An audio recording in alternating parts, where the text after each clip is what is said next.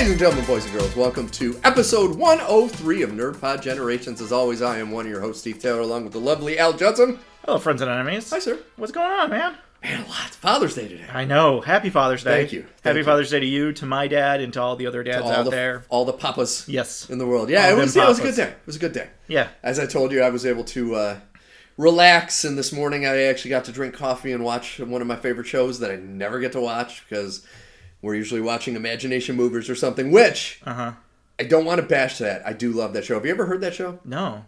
Imagination Movers is on Disney Plus. It's these four guys, and they work in the imagination warehouse, and they have all these rooms, and they help people fix problems by using their imagination.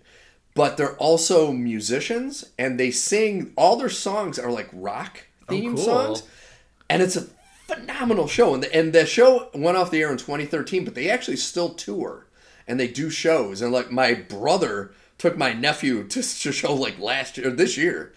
I can't remember where, but it's actually a really great show. Like, if you have a kid, watch that fucking show. Because it's one where even parents are like, this is enjoyable. I really like it. Like, we watched one yesterday that had a baseball player in it they had to help. And the baseball player was Joey Fatone.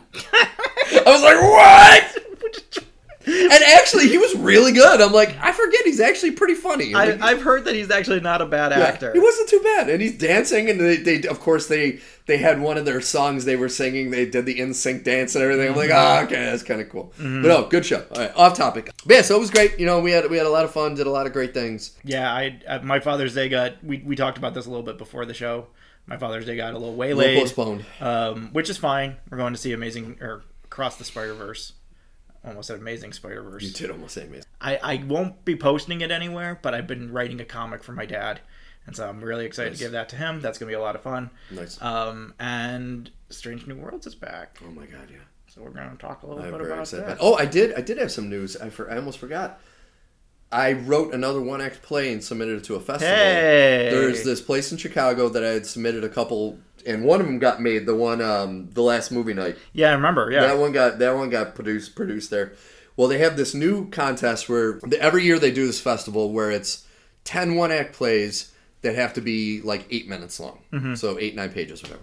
The bane of my existence. I know, for you, it would be like one line of dialogue from somebody and it would be done. Yep. But it had to be something that pertained to Chicago, but had the through line of this one character, Mayor Bob.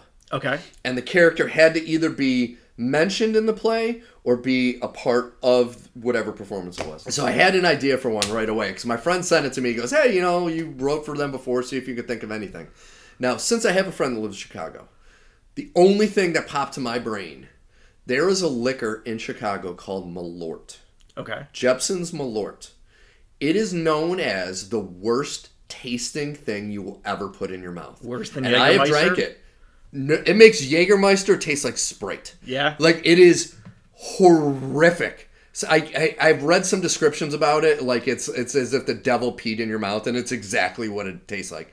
But it is like a badge of honor, rite of passage, however you want to say it, in Chicago. And you could only buy it really in Chicago.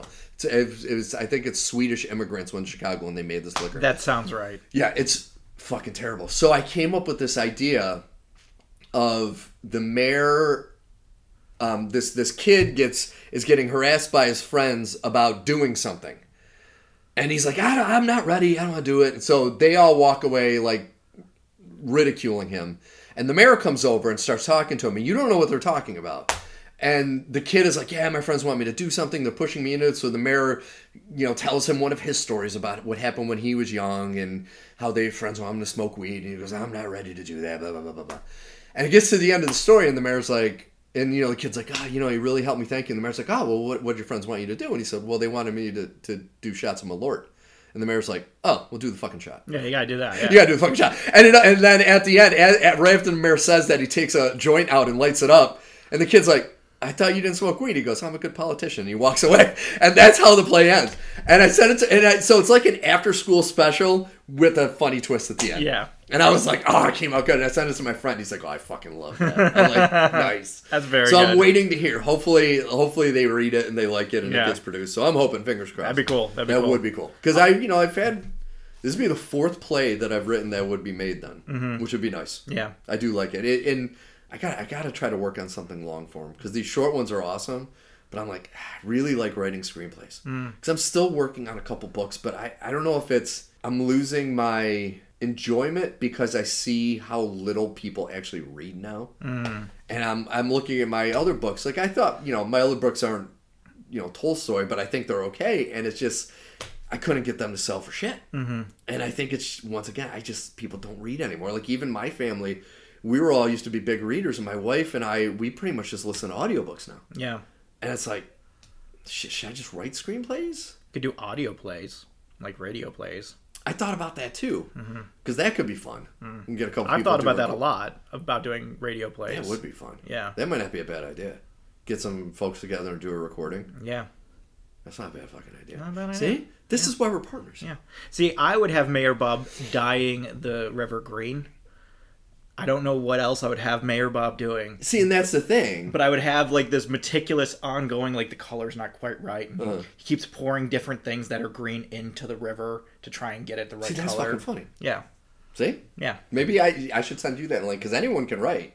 But it's due by the 25th. Yeah, I don't have time. You don't have time. I ain't got time That's for the part shit. that drives me nuts about writing is I always make up excuses why I don't have time for it. But really from first thinking about the idea to finishing it, maybe 5 total hours. Yeah.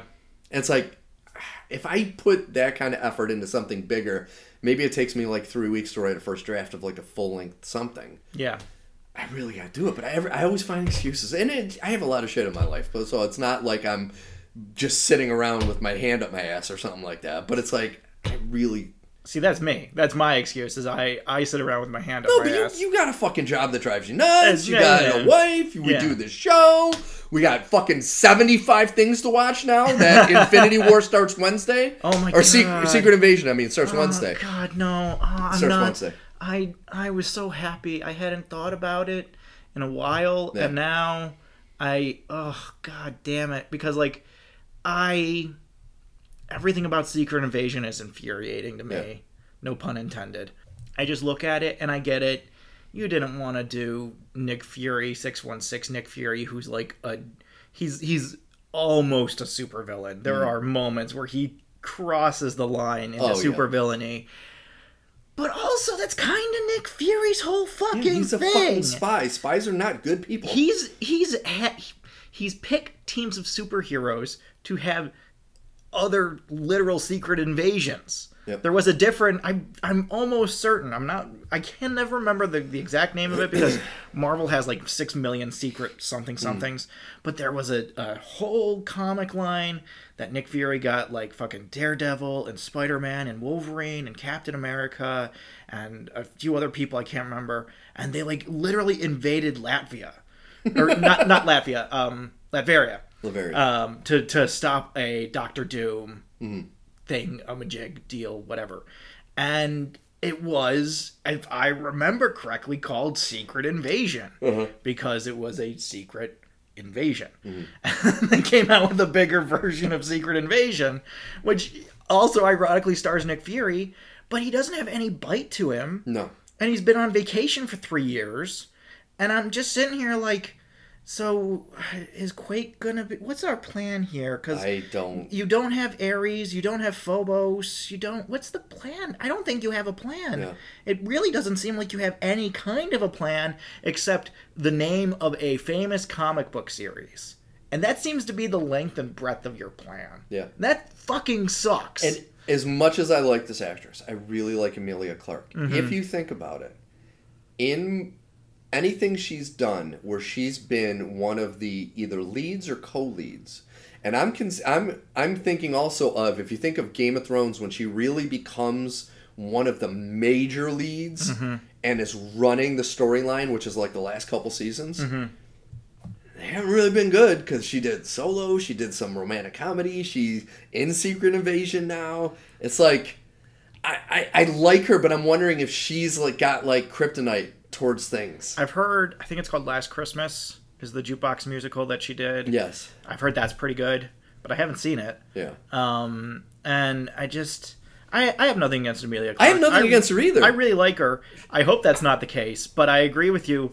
It's disconcerting. Yeah, she just seems to have this thing about her, that these things she's in. And there's a lot of actors like that who you just look at some of the stuff that they're in, yes, and you're just like, oh, you need a new agent. Yeah. you don't even need a new agent.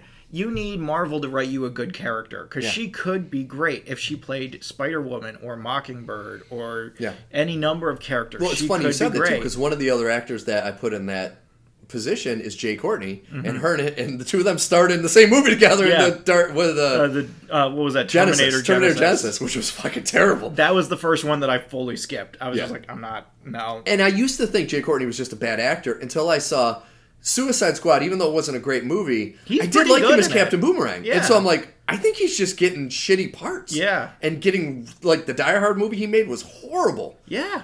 And but it's also, who could have been good in that movie? I don't know. Exactly. Like, that's the thing. Who's going to come in and save that script? Exactly. Who's going to come in and save a script where John McClane picks up his son and says, "What, you want a hug?" And his son says, "We're not really a hugging family." And John McClane says, "Damn right. This is a terrible script. It was so bad. This is an awful script. Bad. It was so bad. Guys, this is a terrible script. It was terrible. Well, let's talk about a good script. Yes. We're going to talk about Strange New Worlds, episode 1, season 2, episode 1. Yes. Okay. It's back, baby. It's back. Not only is it back, like I mentioned to you when I watched it, it didn't deviate from its trajectory. Yeah. It set up a major storyline for the show in the beginning with Captain Pike going to help Rebecca Romijn Stamos. I can't think of her freaking name. Number one. Una.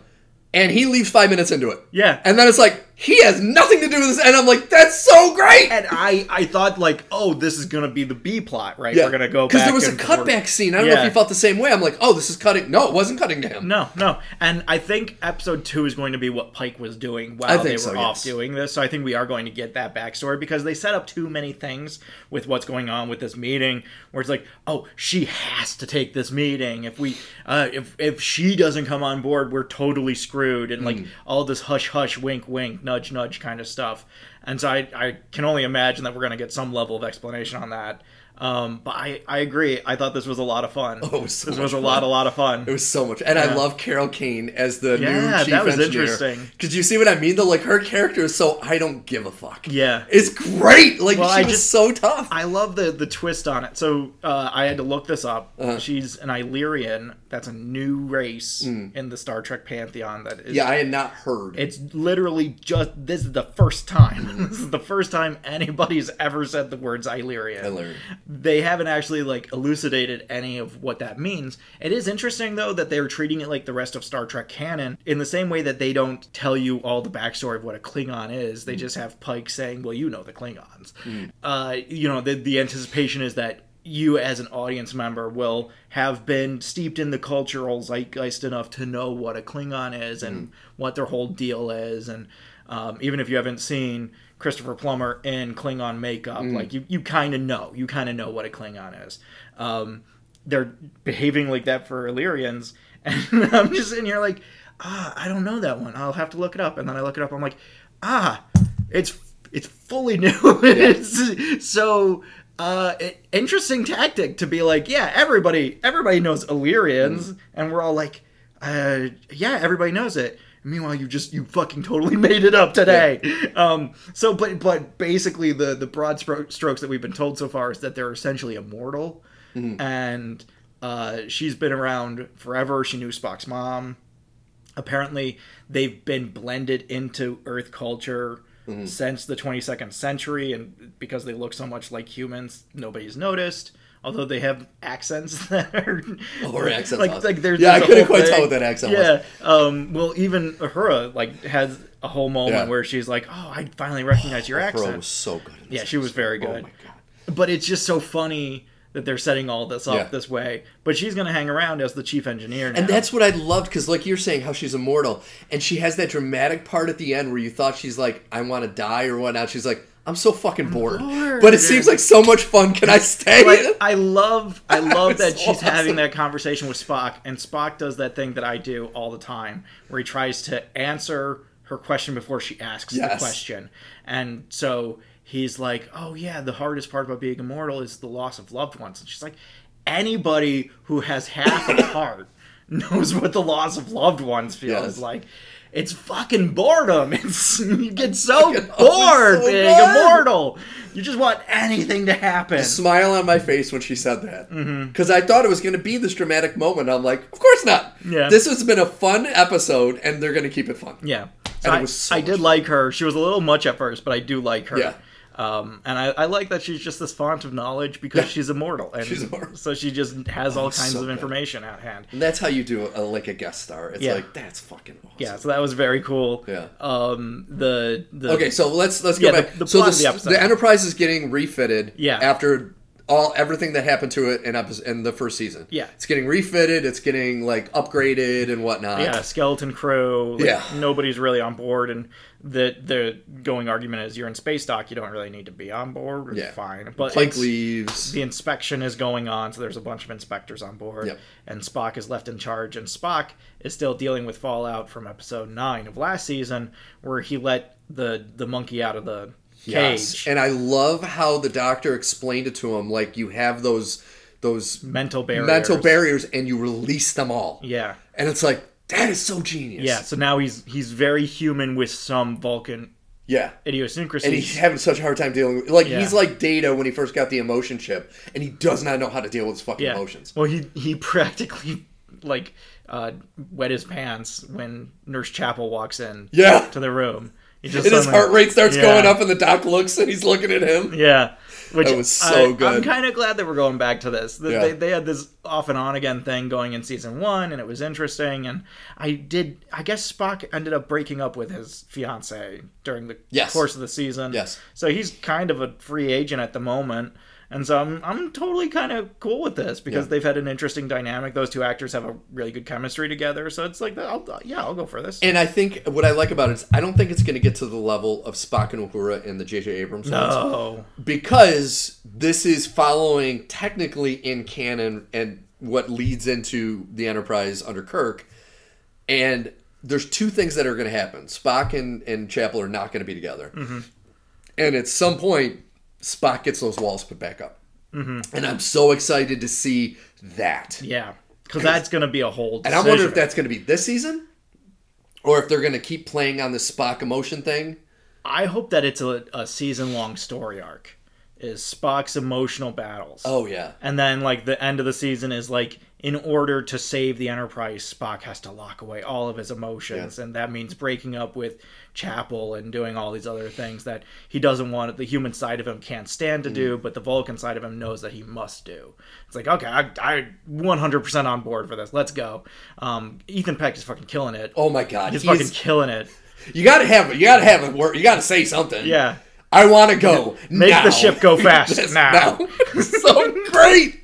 And how she says, it really says, the personality of the captain. And then he says it like that with a little smirk, and you're like, oh my God, that's amazing. That was so great. It's just a 10-year-old. 10-year-old behind the wheel. Oh. The first time that child Spock has been let out of his cage in 20 years, and he's like, I make ship go fast now. Yeah. And I really love it. I love it's such a great show. all of Spock's interactions with people on the planet. So the plot is that La'an is still on leave.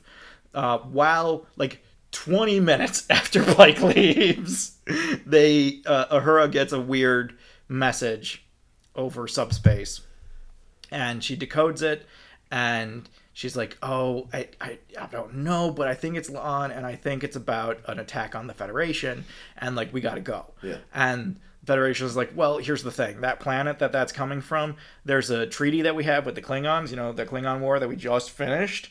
And they are currently running that show for the next month. So we are not allowed to even be there for the next month. So, even if it's something important, let it lay for a month. You're in space dock, chill. And so Spock's like, we will steal the Enterprise. And I do love the moment when they're all in the room just kind of sitting around like a bunch of teenagers. You know, it was very Breakfast Clubby of like, how are we gonna do, what are we gonna do, we gotta save La'an, how are we gonna do it? Oh, I thought that would be obvious, we steal the Enterprise. And so like they do this whole thing of like, we gotta get all these people off of the Enterprise that are doing the inspections. And it was really smart too, the way they did it. Yeah, because I was worried that they were gonna do something goofy. Well, like that was the great way that they introduced Carol Kane. Yes, is that they basically set up a false positive for an alarm that the ship's going to blow up. Yeah. And so everybody gets off the ship except Carol Kane. And she's like, well, if that was going to blow up, these numbers would be doing this. And she teaches the class in that exact thing, and she says that to Spock. He's like, I was not aware of that. It was so great. And so she's like, if you really wanted this to be a false positive, what you would do is this, this, and this. Yeah.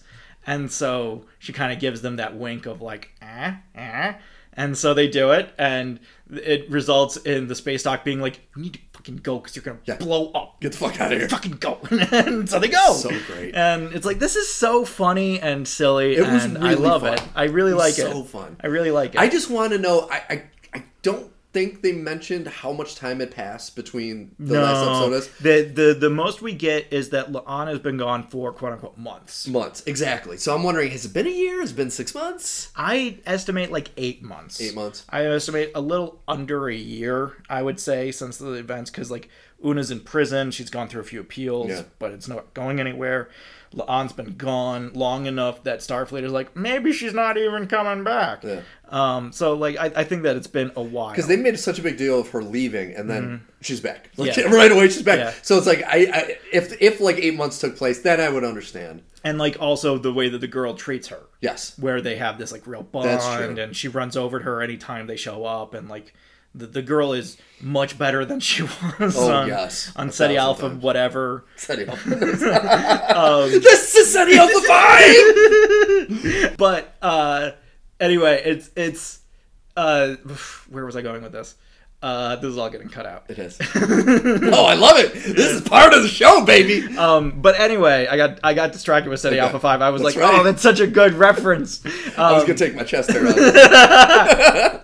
But anyway, so they take the Enterprise. They are going, and they get to the planet. The planet is, being kind of run by Klingons. There's some humans too. And I do love that it's like traditional Klingon makeup. Yeah, it's so great. That makeup was beautiful in this. I love that they recreated Marion Ravencroft or Ravenwood's whole thing. Yes, from Raiders. But it's La'an. They did both, though, if you think about it. They recreated that, and then at the end, they recreated the Legolas drinking with all the fighters in Lord of the Rings when you have Spock drinking with them. Yeah. It was exactly it. And so, but like, I love La'an. Christy Chong is I know, and so good. I was happy for you because you were sad when she left at the end. And then she's back right away. She's back right away and being a badass the whole time. But not like the stoic badass that she was at the beginning of season 1. Yeah. We get the La'an from towards the end of the season where she's more come into herself and kind of allowed emotion into her life as well.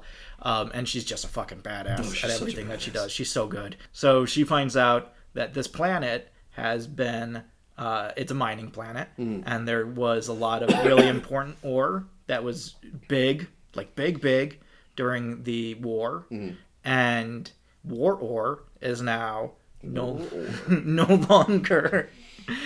longer in as high of demand. Yep. So the people of the planet, the corporations of the planet want to restart the demand for ore war. So they want to restart the Klingon war. So they're what they've basically been doing is getting a bunch of Federation pieces together. Yeah. They've built their own Federation ship underground in the mine. Well, I don't think they built it. I think they refitted an older ship. Maybe that was it. Yeah. Because like at one point, M'Benga and Chapel are being led through the mine, and Chapel looks over and she says, "How do you think they got that in there?" And he says, "I think they built it." Yeah. And so that's what I'm going off of is. I think they pulled a Geordi LaForge though, where they had like a destroyed ship that they kind of rebuilt. Yeah. In chunks. Yeah. The whole plan is just to frame the Federation for a thing. So now we have a whodunit, and we got to fix it, and we got to stop it. But on top of that, we need a B plot. So Chapel and M'Benga go to treat a few people, And the fucking smuggler scuzzbags Yeah. come in, and they're like, look at the tech that you have. Oh, look at the experience that you have. You're coming with us. Yeah. And so they have to now go off into the mine with all these people that are nefarious and terrible, and they're treating them for illnesses, and they're having flashbacks to their time during the Klingon War, because apparently they both had a very bad time during the Klingon War. And they brought something. And they brought something. The Klingon War. Yeah. The Bane medicine, I like to call it. They have venom. Holy shit, that was... Yeah. So they drink this green stuff, and their eyes grow, and they kick some serious fucking ass. The implication is that their reaction time is enhanced, their strength is enhanced. That was such a badass scene. Yeah. Especially because M'Benga, like, you look at him and you're like, he's kind of a pacifist, and but he drank that, and you could tell he's done it before, and she mentions it. And he went to that dark place. Oh, yeah. And that was fucking awesome. Yeah. At first, I thought it was going to be hokey. I'm like, it's going to be dumb. And then as it went on, I'm like, it's kind of fucking cool. It's cool, dude. It's like John Wick. And what I really liked is, as they go on, we like cut it back to the other plot and how that's developing, and La'an smuggling stuff and being a badass about things, and Uhura translating stuff while secret meetings are being held, and all, you know, so they're figuring out what the whole plot is. And meanwhile, M'Benga and Chapel are still fucking kicking ass and taking names. They've been doing it for a little while, and they're running a little low on gas. And Chapel, like, flat out says, like, I'm almost out. Like, I can feel it wearing off. And I'm like, that's such a novel thing that we don't see a whole lot of. Is, like, that moment of, like, because nobody's done Our Man in, like, a million fucking years. And that's basically Our Man's whole thing is, like, my powers, I only have them for an hour. And I can't just take more because it's fucking gonna kill me. And... so, like, to see that here, it was like, this is cool. This is filling a hole that I don't get to see a whole lot of. Yeah. I am beyond excited for this season now after the start of this episode. Because, once again, I was kind of worried that they were going to change how they did things. The tone and the style. Yeah. But the style, now that I see it, is... And, like, Strange New Worlds is one of those... It's kind of a pendulum, right? In that sometimes... it has this very dark, hard edge. Like killing children. Yes. Multiple times. For the sake of peace in the galaxy. Exactly. This 12-year-old must die. And there's nothing you can fucking do about it. Not in like a quick throat slit kind of way. Yeah. Like a tortured for a year kind of way. Yeah. Until its life force is gone. Oh my god. Oh, Jesus Christ. It's so fucking good. But, like, at the same time, there's really goofy sections, too. So you have that kind of Breakfast Club feel at the beginning of everything, and, you know, the whole Carol Kane of it all, and the fact that the ending of the story is just Spock being, like... because, basically, M'Benga and Chapel get a message out to the other crew to destroy the ship as soon as it launches. Because as it's launching, there is a Klingon battle cruiser that comes into sight, and they can't be seen. If it engages that battle cruiser in any way, the war starts again. Yeah. And so they're like, just destroy the ship. We'll figure out how we're going to get off the ship. And so Spock, in, you know, deep like, as we used to say back in high school, when you weren't necessarily in love, but you really, really like somebody. So he's deep in like for Chapel, and he's waiting to find out if she's going to get off the ship or not. He's like, out of time, gotta blow it, do it now. Blows up the ship, saves the day, thinks that he killed Chapel. No, they managed to get out. They were teleported just in time. Yeah. We have a little CPR moment where Spock gets to feel her up in the interest of restarting her heart. And... you know, it's a happy ending, but the Klingons are all like, hey, fuckers, you're not supposed to fucking be here. What the fuck? We don't give a shit if you stop the ship from shooting at us. You're not supposed to fucking be here. Yeah. And so Spock is like, let's talk over a drink. And the Klingons are like, what kind of fucking Vulcan drinks? Yeah. And I just love that moment where they're it's blood wine, too? It's blood wine, yeah. Klingon blood wine. Yeah. Doing shots of. And so I love that moment where the Vulcans are just like, to the Vulcan who's nothing like a Vulcan. I'm like, I like this. This works for me. And then they yell something in Klingon, and Spock's like, yes. He just drinks it down. Let's have some more. and you can tell he's getting a little tipsy. Yeah. And it was such a great scene. The way that Ethan Peck just kind of does like the slight wobble to his steps Yes, when he's yes, walking. it's so just subtle. like these little things to make you like, oh, Spock's a little drunk. Yes. I've seen that guy at the bar. Yes. I've hung out with that buddy on a Friday night where they're not toasted, but they're on their way. Yes. They're going. And it's just so well done. And then you get to see Spock with his first hangover Yeah. as he's getting grilled by the Starfleet admiral, who pretty much says, what does he say? Your Klingon hangover is your punishment. Because it turns out we got bigger fish to fry than Spock and whatever was going on over here, because there's another war starting. Which we don't know what war. Holy fuck. I cannot wait. Like, we've been hearing that the Starfleet people are the reason that they keep on telling Enterprise, like, fucking stop. Just stay in space dock, is because shit's going on. We don't know what, but shit's going on. And at the end, they're like, well, it's great that Spock got, stopped one war, because we're already, like, head over heels into the next one. Yeah. So. Which I cannot, like, where they're setting it up. Mm-hmm.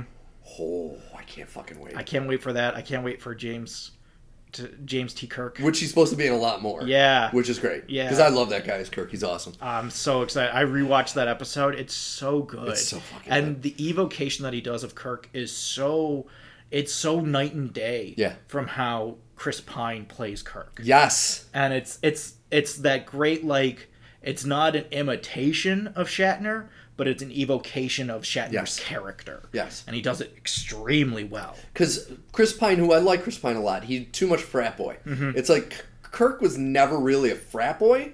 He was more of a really smart ass. Yeah.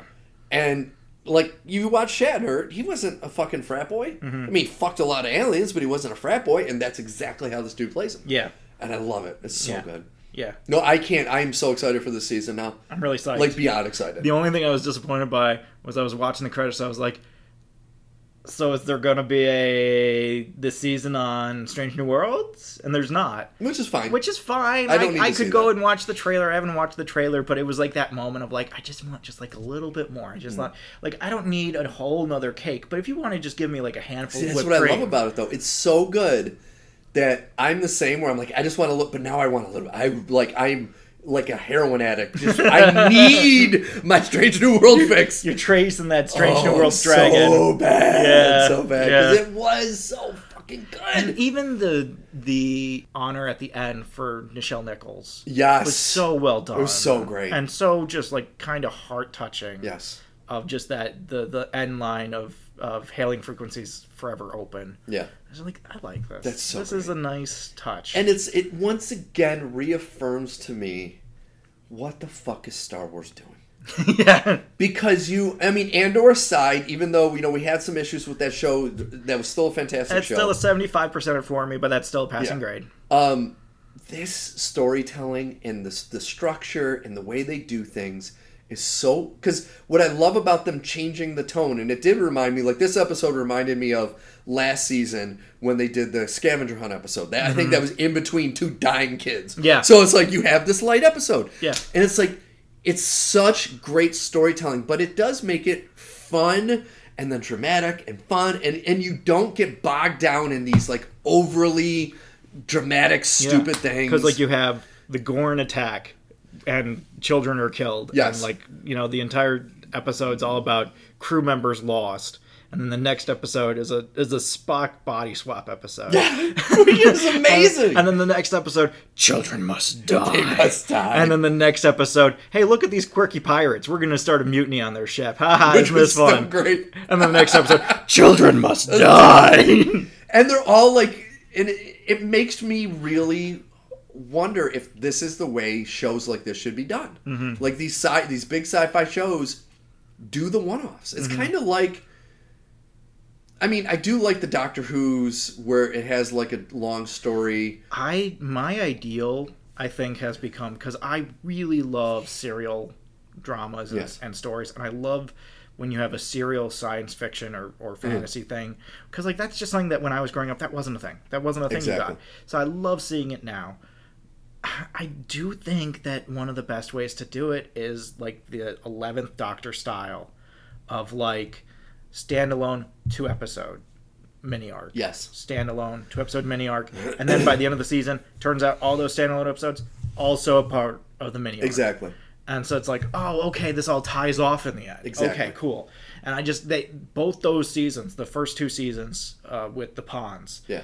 less so the third season, because that one they got more into every episode as a standalone. Yes. And I didn't like that as much as when you would have like 2 standalone episodes and then 2 episodes that were directly tied together.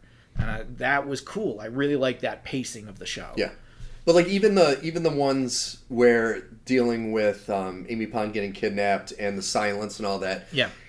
you still had standalone episodes, but each one had like a 5-minute connection to the next one or the previous one. So yeah, it's just like you're saying, and this is like that. Yeah. And I wonder if that's why I gravitated to it so much, since Doctor Who's one of my favorite shows ever. Well, when you look at last season, when I joke about Children Must Die, that third Children Must Die is kind of this prolonged kind of sigh, because you have the pirates. Daughter, Captain. That's well, right. not only is it like this whole season arc that the daughter's in the transporter, but you have the weird quirky pirate episode, and then you have the episode that ends with the daughter dying.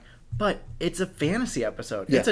Most of the episode's a joke. Yeah. You know, Uhura plays the villain. It's all kind of a joke, and then at the end it gets really, really dramatic. Yeah. And it's kind of them saying like, ha ha ha, we all had fun, everybody, we all had fun. Now we're gonna break your fucking heart. The next 2 episodes are gonna be dark. Yeah. Strap in. Yeah. You know, and I love that. Oh. But that episode did fuck with me though, because it was so much fun, and then they took a knife and literally cut your heart out and threw it on the ground and said, "Here you go." Yeah. You're like, "Oh my god!" And then they brought your daughter back as a full adult to come and say hi. It's like, Jesus fucking Christ. Yeah. So no, I loved it. I cannot fucking wait. This is by far my favorite show on TV right now. It is my most anticipated not show even week close. to week, I think, right now. There really isn't anything even close. And I don't have the same concerns that I have when Disney comes out with a show. No. You know, like, I'm not sitting here being like, how is Strange New Worlds going to fucking trip over their own goddamn feet and get their own goddamn way like I am for Secret Invasion. I'm not sitting here being like, it has to be so good, and then when it's bad, I'm frustrated like I was with Mandalorian Season 3, where it's just like, but why is this here, and why is this here? Yeah. This is just like, just give me something cool. Yeah. And that's all you need to do. Just give me something really fucking cool. And it's like, I was a little, and I think my only concern was because Alex Kurtzman is like the Kevin Feige of this Star Trek universe, because he's been the main showrunner of all the shows. And Discovery went off a cliff. Yeah. Picard went off a cliff.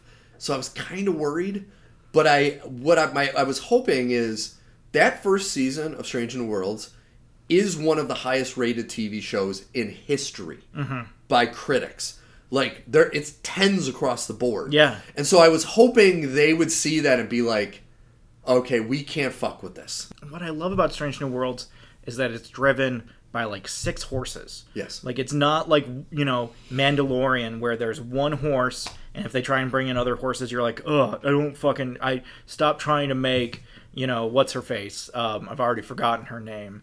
Katie Sackhoff's character. Oh. God, why can't I think of her name either? What's her fucking name? Why can't I think of her name? Oh, God, because she's so fucking forgettable in the season. I'm not saying it's a bad character because I liked her in season 2, but... God damn it. What is her name? It was that last season was so bad I can't remember. What is her name? It's not like when they try and bring in other horses on another show where it's like, okay, so now Baby Yoda's going to take lead and the Forger's going to take lead. Bo-Katan. Jesus fucking Christ. Bo-Katan's going to take lead on this one. It's like the show is driven by great storylines and great direction and great production design. And I think almost above all, great acting. Like all of the characters in the show, there are quote unquote main characters, but it's one of those shows that allows you to gravitate towards whatever character you want, because every character's in every episode pretty much. Even the more minor characters still spend a lot of time in the spotlight. So it's not like Nurse Chapel is this tertiary character you don't care about. It's like you know her and you meet her, and the actress who plays her is really good. And you know, whether it's fucking Ortegas or Uhura or Spock or Pike or fucking Hemmer from last season, or La'an in my case. It's like that you can just gravitate towards whatever character, and they have enough to do in every episode that you're never like, oh, I couldn't really get into this episode because so-and-so wasn't there.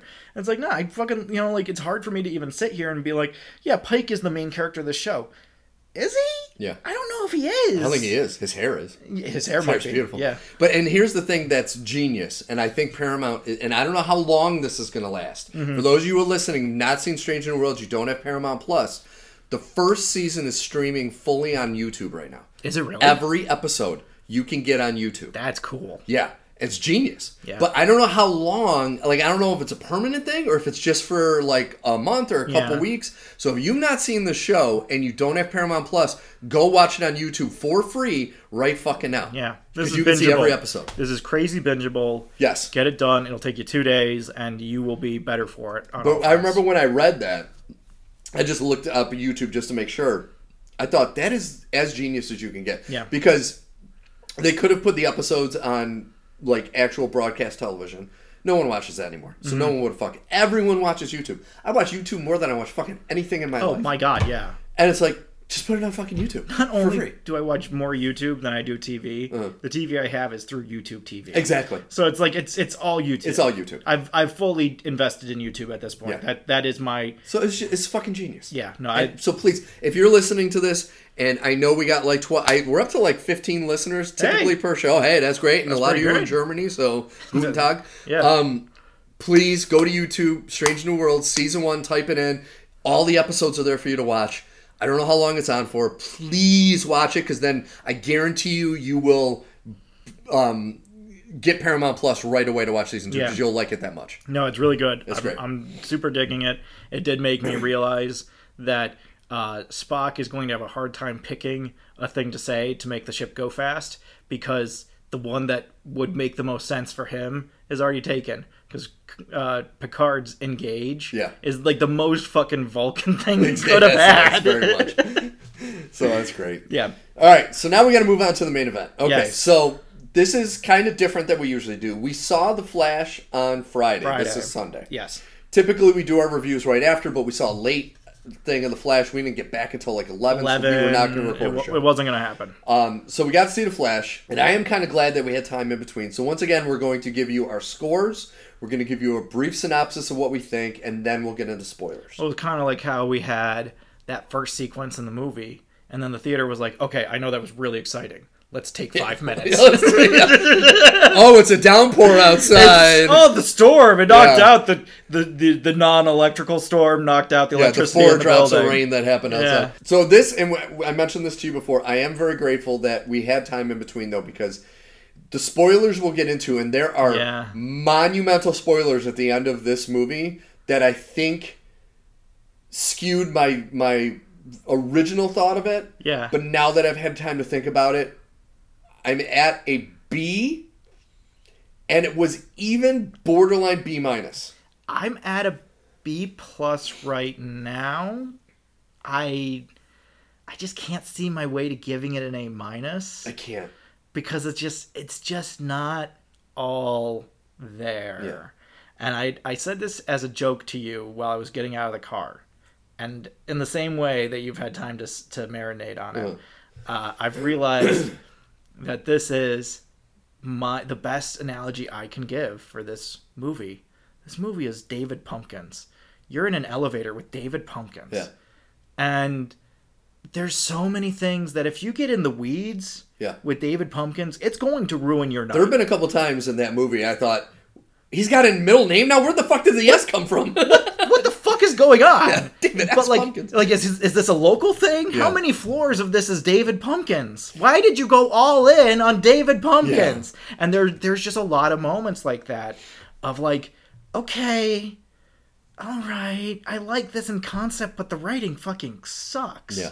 And here's the thing, you told me to save this for the show, so I will bring this up now. Okay. Because this is not a spoiler. Terrible. The CGI is garbage. It's terrible. There are some scenes that it is Jumanji level bad, like OG Jumanji. Like 95 Jumanji. The director came out and said the CGI is bad because with Barry moving fast and in the Speed Force, everything would be distorted So that's why everything looks the way it does. No. And I thought that is the biggest pile of horse shit. Except that the baby in the microwave wasn't while he was in the Speed Force. No. That was after he left the Speed Force. Yeah. So I don't want to hear about it. The last time I saw a baby in a movie that was that bad was... Did you ever see American Sniper? I saw half of it. There was a scene where he's holding the baby, and the baby was obviously a doll. Like, not even a good doll. Looked like something they picked up at the dollar store. That was the worst baby I'd ever seen until the baby in the microwave. Yeah. No, so for context, friends and enemies, the movie opens with Barry running late, which is a great start. Yes. Good start. Cool. All right. So There was some good humor. Barry's running late. He goes to get a sandwich. There's a barista who is very talkative, and Barry doesn't really have time. He's also very low on calories because, and again, I like this. This is one of the things I like about the movie. It hits good comic book beats. Yes. And it hits them well. And so, like, the whole thing of, like, how many calories does it take to be the Flash? A fucking lot. Yes. A fucking lot. Something has happened in Gotham, and Batman is calling in backup, and everybody else is busy because there's a volcano going off, and Diana can't be reached, and Arthur's not picking up. And I'm just like, this is fucking great. Yes. This is fucking great, because this is Justice League Unlimited. This is, Mr. Terrific has all the screens up, and he's like, okay, well, I need you here. And I was like, I gotta do this other thing. And the best part is Alfred is the guy in the chair. Yeah. And what I liked about it also is this is what our complaint is with most Marvel movies. It's like, well, when Europe is getting destroyed in Thor the Dark Thor, where the fuck is Iron Man? Where's Captain America? Yeah. But here it's like, it explains why they're not there. Why can't Superman take care of it? Well, Superman is stopping an island from exploding in a volcanic eruption. Yes. And it's just like, I love this. This is what I come to comic books for, is this moment right here. And then Flash goes out, and he has the awkward moment with the teens. And he's like, are you actively eating that candy bar? Was a line that I laughed at. Yeah. I thought that was really good. And just like, I like this. And there was a great cameo. We won't spoil it until the spoiler at the end. In the beginning scene, there is a great cameo. Yeah. Which comes out of, you almost have a moment of like, did he just steal pizza out of... Wait a minute. And this actor was not credited except at the very end, a special thank you. And we're like, that's who we fucking saw this. It was awesome. So you get more comic book moments where the way that you complete this arc is by choosing a good villain to have done this. Having it be one of Falcone's boys has gotten big for his britches and decided to make a big, deal by stealing this virus. I was like, okay, can you do like Intergang, or like, you don't have to do like a big level villain, but like Mad Hatter. This could be a Mad Hatter thing. Yeah. And so you have like a bunch of people. That would have been a great time to put in like a classic Batman villain. That's what I'm saying. The Penguin, Mad Hatter, Riddler. You have a bunch of people with weird hats on their heads and like weird vague looks on their faces. And like, this is Falcone's boys? Yeah. Falcone's boys blew up a city block. Falcone's boys? Yeah. But so they blew up a city block right under a hospital. And so the Flash goes in and has to do cleanup while Batman is going to get Falcone's boys.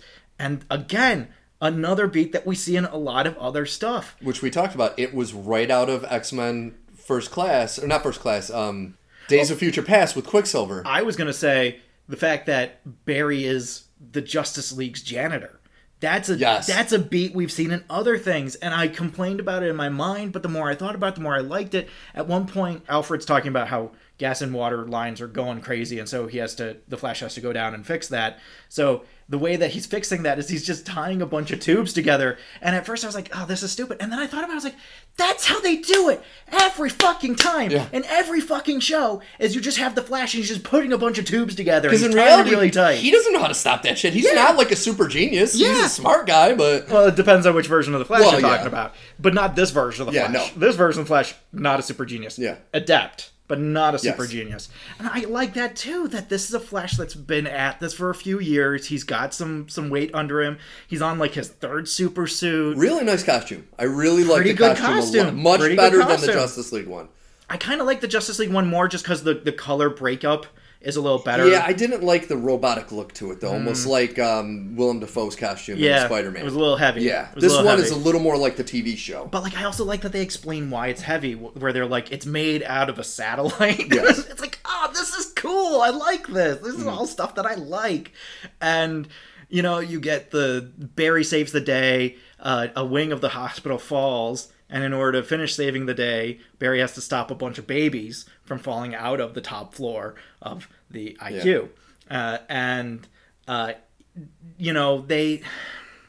We get into some things here that now we get to the other side of the coin, because first and foremost, the CGI is terrible in this sequence. Horrible. This is the Quicksilver. Horrible. This is the Quicksilver sequence that you were referencing. Yes. Is you have that moment that everybody has done since Days of Future Past, where the one guy is running around doing all these crazy things while everything else is happening in slow motion, and he does these funny things where it's like, oh, he's going to save a baby. No, he's going to get food out of the vending machine because he's running out of energy. So he's like just stuffing stuff in his face. And that's the thing, is the humor in this scene was as bad as the CGI. It was just so fucking bad. It just wasn't funny. Not at all. It was cringy. The entire time, all I'm thinking is, if these are newborn babies, you can't. You have to be so delicate and gentle with a newborn baby. You can't throw 12 babies out a window and be like, oh yeah, the Flash has got it. He's got it. I did like with that, though, because I agreed with you. But when he was setting them down at the end, he has to set them down. You see him kind of doing it in a way. But this goes back to things that I don't like. Is, for better or worse, after watching The Flash, last night I watched Flashpoint Paradox. Oh, it's so much better. Because it just I was just in that mindset, and I was just like, I just want to see how someone else does it. Yeah. And I want it fresh in my mouth as a flavor, so I know how someone else did it and how they did it here. Because Flashpoint Paradox, infinitely darker. Because it can be. It has that avenue of being darker. It's ironic that the animated one is the really dark one, and the live action one is Which happens a lot, unfortunately. These days. Yeah. The live action one is now the one that's made for preteens through 22. Yeah. Is the target age for these movies. And then if you're older than that, there's going to be some references in here that you'll like. Yeah. But it's not necessarily made for you. The humor's not your level of humor. The characters aren't driven in such a way that is going to, really get to you as an emotional level kind of thing. And so, anyway, as part of all of this, they change. And I knew that this was a thing, right? This version of the Flash, his powers have always been different than other versions of the Flash. Yes. Right? Where, in a lot of versions of the Flash, be it the TV show, be it Flashpoint Paradox, be it the Justice League's movies, whatever. The animated Justice League movie, I should say. The animated Justice League TV shows. All these things where the Flash comes in, the way that his powers work is by siphoning off the Speed Force. Yes. But he can move people in the Speed Force. That's the whole thing. Yes. Is that he basically generates... not even a field. He has to be careful about it. The one that I like is that in the TV show, he has to hold people's heads in place. Yes. Because the whiplash would kill them. Yes. If he didn't do that. So he has to hold people in a very specific way, but he can transport people through, super speed. They do have the moment of I'm going to fucking hurl. But I like that. Yeah. Here, they've changed Barry's power so it's literally a field that he generates around him. So he's not really running at super speed so much as he's running and the Speed Force is moving him through space at super speed, but he's not running at super speed. And so the result of this is that Barry can't do all the super speed stuff that I'm used to him doing, because if he moves someone too quickly, it's even just a short distance, it'll basically almost kill you. At one point, and we're going to get to why, the Flash has to save Barry and moves him out of the way of a bullet, but he moves him too quickly. And so Barry's all he's just throwing up for 5 minutes. And I'm just during a fight. And I'm just this isn't better though. Yeah. I get adaptation and change and iteration, but this isn't better than how everybody else does it. So I appreciate what you're doing, but at the same time, this isn't as good as all the other things. Yeah. And that's the that was my problem with this movie is, and I did mention this to my buddy Billy. He had asked me. I had told him what I thought of it at first. I still put this above. I look at Marvel movies now as superhero movies. They're not comic book movies because they do not stick to canon. They do not follow comic books. They make up their own shit. Yeah. This movie at times was the most comic book movie I've seen in a while. Yeah. but then at times was more like a MCU movie. Yeah, it really bounced back and forth. Back and forth. And that's what it kind of, I thought about this more over the last few days, and that's what kind of frustrated me, because they were so on target in so many parts. So this isn't really a spoiler, because this happens in the first 20 minutes of the movie. Okay. So the movie's premise, if anybody knows Flashpoint, it's the same as every Flashpoint. Barry misses his mom, and he's gotten to a point in his superheroing where he realizes he can transcend time.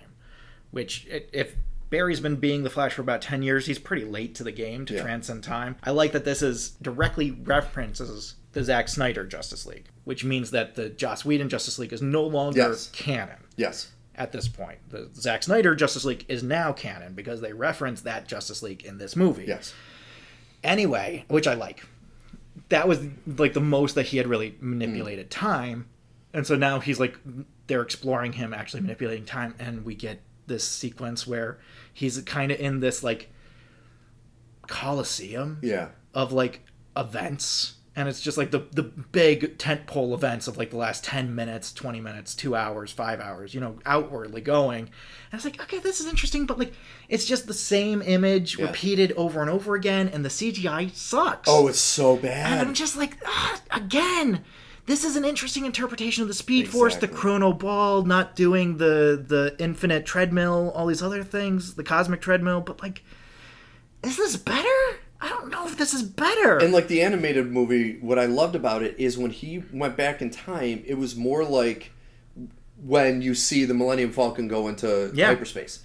And it's just like and you don't see it until the very end. Exactly. They don't show you the traveling through time until the very end. You don't even see the moment that makes all this happen. Yes. The mystery of Flashpoint Paradox is trying to figure out what was changed that triggered all of this from happening. Yes. And they're like, we got to figure out what the villain did. And then, oopsie doopsie, it was Barry. And I like that a lot, and I like the interpretation there where we don't see that happen, and Barry doesn't even admit it until the very end of the movie when he's like, "Yeah, I did do that, didn't I?" And he has to go and chase himself down and tackle himself to keep him from saving his own mom. Yes, and just like, this is great. I like this. I didn't get that emotional moment with the Speed Force side. Barry realizes he can go back in time. Yes. He talks to Batman. Batman's like, you go back in time, you change anything, it's bad news. Barry's like, but like, I could save our parents, dude. Like, our parents be pretty good. And Batman's like, it's a bad idea, Barry. And so Barry is hanging out with Iris West, as you do when you're Barry Allen. Yes. And which I did like. I wish she was in more of this movie. Yeah, I really like the actress. I don't know why they introduced her and then didn't use her for anything. They almost used her as like a storytelling device to know when Barry's back in his universe. Kiersey Clemons is her name. Yeah. She was really good as Iris liked West. her. And I liked the approach that she took to that character of like, she's a reporter, and she is also kind of towing that line between being a friend and being a reporter. And so she is trying to talk to Barry about his dad's case, because his dad's case is coming up to appeal. And there's that kind of weird middle ground of like, are you talking to me as a friend? Are you talking to me as a reporter? Is this on the record? Yeah. What's going on? And I thought that was played out really well. I also thought Ron Livingston did a really good job as Barry's dad. Oh, yeah. I thought Even though great. it's still weird that it wasn't Billy Crudup. Yeah. I once again, I want to know why, because it wasn't a long part. I mean, overall, he's in the movie 10 minutes, maybe. 10, 15 minutes, something like that. Not like, long at all. I really like Billy. I mean, I do like Ron Livingston quite a bit, but I really like Billy Crudup. And you already acknowledge he's the father in the fucking Justice League, so you're like, well, you really couldn't get him? Yeah. To do for like the 2 10 days minutes? worth of work, probably? Yeah, and I know that there was like a big story about him leaving. Yeah. But in that story, they don't actually say why. No. Just like, that it's happening and he'll be replaced. Because I remember that was one of those, the dominoes are falling. It's not like he's a big part of the movie, so I can't imagine Billy Crudup saying, "Oh, well, I want $2 million." I can't imagine him saying that. Pulling it's like a Terrence Howard, just like, well, pay me Terrence more. Howard was the second, pretty much, in that movie. Yeah. But that's what I'm saying. Yeah. Is like Billy Crudup wouldn't be in a position to do that. No, not even close. So why? I don't know. It was just weird. But I do like Ron. And I thought he was good. Yeah, I thought he was really good here. I thought he did a really good job. He's gotten into playing dads a lot these days. I remember seeing him in The Conjuring, which was already like 15 years ago, which is shocking. Insane. But like, he's really good as the dad in that. And it's like, you've come so far from being the hypnotized dope in Office Space. Damn right. Anyway, so Barry decides, I can change one teensy tiny little detail. And the detail is that his dad had to go out and get a can of sauce for dinner. And that's why his dad was gone when his mom was killed. Mm-hmm. And then his dad found his mom and was basically, you're here, your fingerprints are on the weapon, you probably did it. And the one thing that could have cleared his name is a video from the grocery store, but he never looks at the camera, so they can't verify that it's him. Yes. And it's at this point when the story is telling me this that I'm like, Barry, I know you want to save your mom. I'm going to tell you straight up, all you do here is go into the store back in time and shouts. Your dad looks up at the camera you're not going to save your mom. But that's not a movie. We can't make an entire movie of Barry goes and shouts at his dad so his dad gets out of jail. So Barry goes and he puts a can of sauce in the cart and he's like, I fixed time. Yeah. And he comes back and his mom's alive. His parents are alive. Everything's great. Also, his parents are like, you look old. Why do you look old? And then young Barry shows up to do laundry and it's revealed that this is the day 2013, the day that he gets his powers. And I'm like, okay, this is... And once again, folks, this is really not spoiler. This isn't spoiler because this is going to be the entire movie. Yes. The part that really bothered me about all this is you never introduced Reverse Flash Thawne. You never introduced him. They did Dark Flash instead. They did, kind of, to a little bit of an extent, because he really isn't a major part of anything. No, he plays a minor part at the end. Honestly, when you get to the final fight between the Flash and this monster that he has these visions of during the movie, and which punches him in the Speed Force at one point. I will say for myself, I thought that it was telegraphed who this character was within the plot of the story. I was like, well, there's one guy that this is very clearly going to be. And as the reveal got closer and closer, I was like, yeah, it's clearly him. And I had forgotten that Barry himself didn't know who this person was. Yes. So when Barry's talking to him and is like, hey, I don't know what your deal is. Let's talk. I don't know why you punched me, but I'm in the middle of things. Can we take a second? I'm like, Barry, he's so very clearly this guy. Yeah. So very... You don't know that. Yeah. And I forgot that you don't know that because the writing in this movie isn't great. Yeah. It's not great. But it's if you look at... Let's use the Batman movies. Mm-hmm. So, Tim Burton's Batman, they make the Joker the one that kills the Waynes. Yeah. When he was younger. Which is interesting. It's interesting. The Dark Knight, Christopher Nolan ones. He's just Joe Chill, but he's still a character that has a major part because Bruce Wayne is going to kill him, but he gets killed before that, and so Wayne... And then you have that situation of taking canon and not deviating from the canon, just updating the canon. Yes, but the killer has a face. Yes. Even the Spider-Man movies, the freaking, why can't I think, Tobey Maguire ones. Yeah. They make it that it's, in the third movie you find out it's the Sandman. He's the one that actually accidentally killed Uncle Ben. But even in the first one, you still have a guy, a name and a face. The entire point is that you have a moment where Spider-Man takes off the other guy's mask and realizes, oh no, what have I done? And then in this movie you have an event that creates this character, but you have no fucking idea. No. Oh, it must have been it was just a tragedy. Robbery went bad. Yeah. Well, that's fucking stupid. It's nothing. It's not a comic book. Yeah. You need to have a name and a face that creates this person. And to be fair, Flashpoint Paradox does the exact same thing. Yes. It's not Thawne. Usually it's Thawne. Usually it's the Reverse Flash, Professor Zoom, whatever fucking name you want to give him. But usually it's Thawne who kills Barry's mom. Yes. And at least in current canons. Yes. And in Flashpoint Paradox and in this, it's just some random home invader that doesn't know that she's going to be there and kills her. So I'm okay with it. This is one of those rare situations where they took the original canon and made a change to it in the subsequent other Flash iterations that was better. I like the fact that it was Reverse Flash because you're like, okay, it is a bad guy. It's somebody that will have an impact on his life. And not only that, the Reverse Flash has to kill Barry's mom because if if Barry doesn't become the Flash, then the Reverse Flash never exists. Exactly. And so by having this obsession with the Flash, he has to create the Flash. And that is pure genius. Yeah.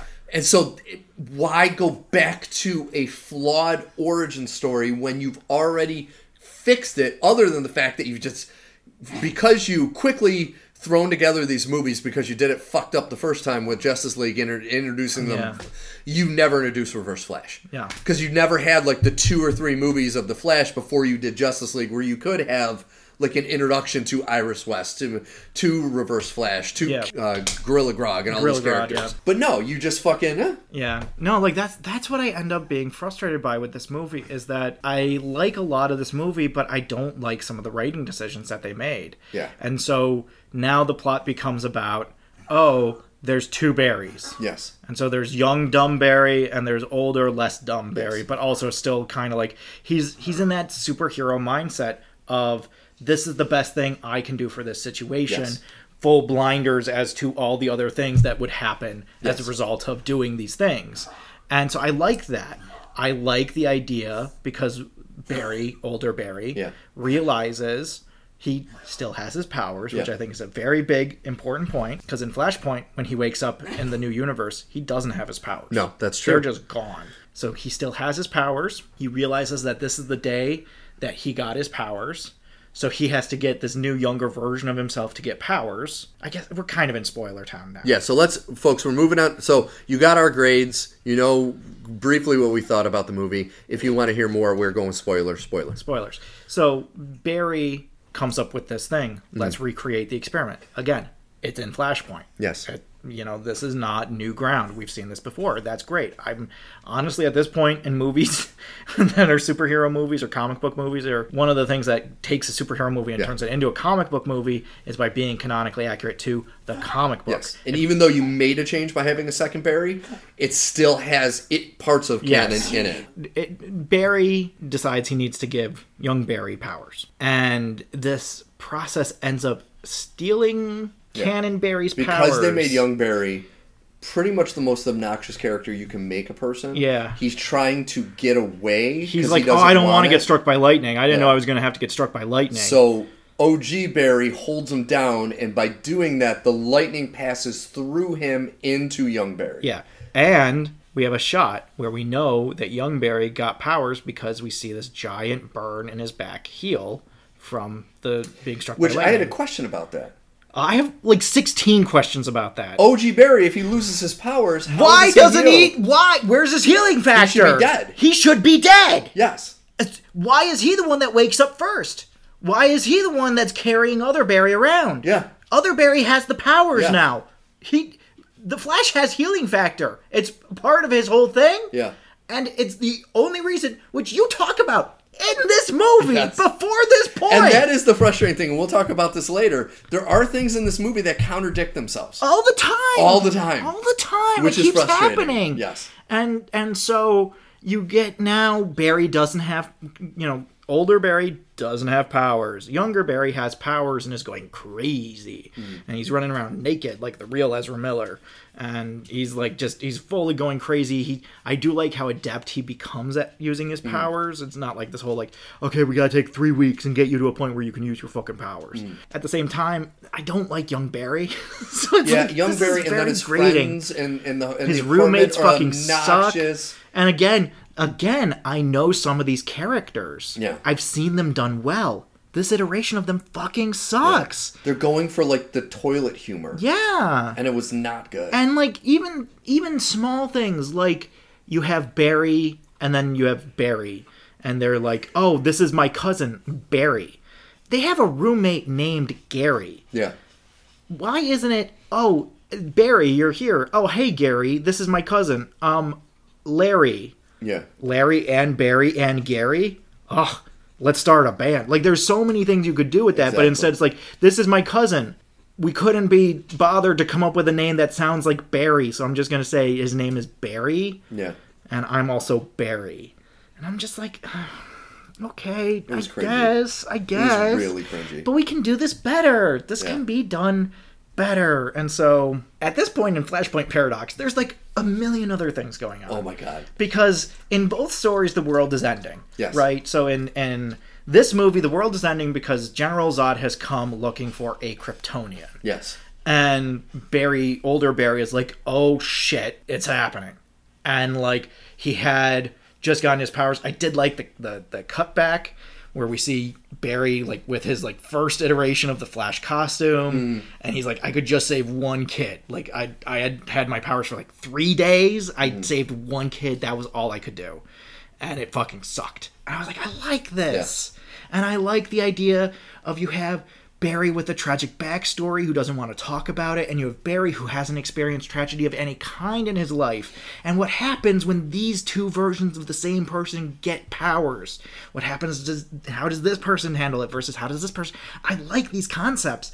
It's just not done well enough. It's just not explored enough. And it's close. That's the frustrating part. That's the most annoying thing. It got so close. It gets so close at times where you're like, oh, we're going to look into it and we're going to talk about it. And even towards the end, I was like, I'm glad that young Barry doesn't turn into the idiot that I thought he was going to turn into. He gets really close. Yeah. But even at the end, he's not sinister. He's not evil. And I was like, oh, okay, cool, great, love it. I just wanted more, and also I don't like young Barry. No, I just don't like young Barry. And like if you did like, I kind of batted this idea around with you on the way home. If you did something where like Barry comes back and he has a younger sibling that didn't exist in his timeline because his mom died, and his parents just had another kid at some point, and so now he comes back, and maybe that's the you can do like Jesse Quick. Or something. Or I was even thinking, have him already dating Iris, and this is my brother, Wally West. How easy would that would have been? Yeah, so there are ways to do this, yes. And I didn't love this iteration of it. Yeah. It was a little too much Ezra Miller. He got some of the acting points down really well. Some of the emotional points with his mom were really good. He did great with those. But young Barry is so obnoxious at times. And it has some really stupid humor when they get struck by lightning and older Barry's tooth pops out and goes into younger Barry's mouth. I'm like, who is this for? Yeah. Who finds this funny? Yeah. It's not me. No one in this theater is laughing. Nobody's like, oh, his fucking tooth. He ate his tooth.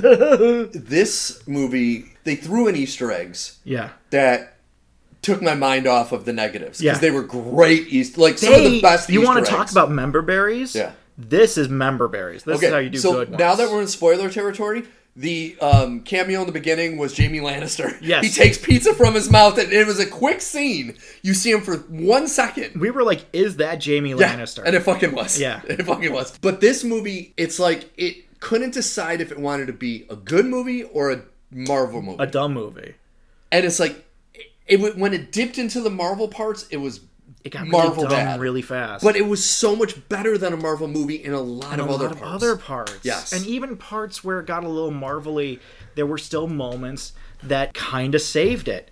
I find young Barry super obnoxious. Yes. But yes. I really like that sequence where young Barry builds his own supersuit out of an old Batman costume. Yeah, I thought that was cool. That was really cool. And so, like, there are parts of this that I find really frustrating. Yeah. There are parts of this that I really like. Older Barry telling young Barry how to use his powers and being like, hey, you're going to generate too much static electricity if you do this. Yes, you need to do this. Yes. And it's like, I like this. This is really cool. And I like the idea of older Barry showing younger Barry the ropes. And I love the way that they envision some of his powers, the tornado that he does. Yes. That's so cool. It was really And I've cool. seen that move so many times. And this was so cool to see. And like, so there's definitely, nerd on fire electric moments of like, oh, this is fucking cool.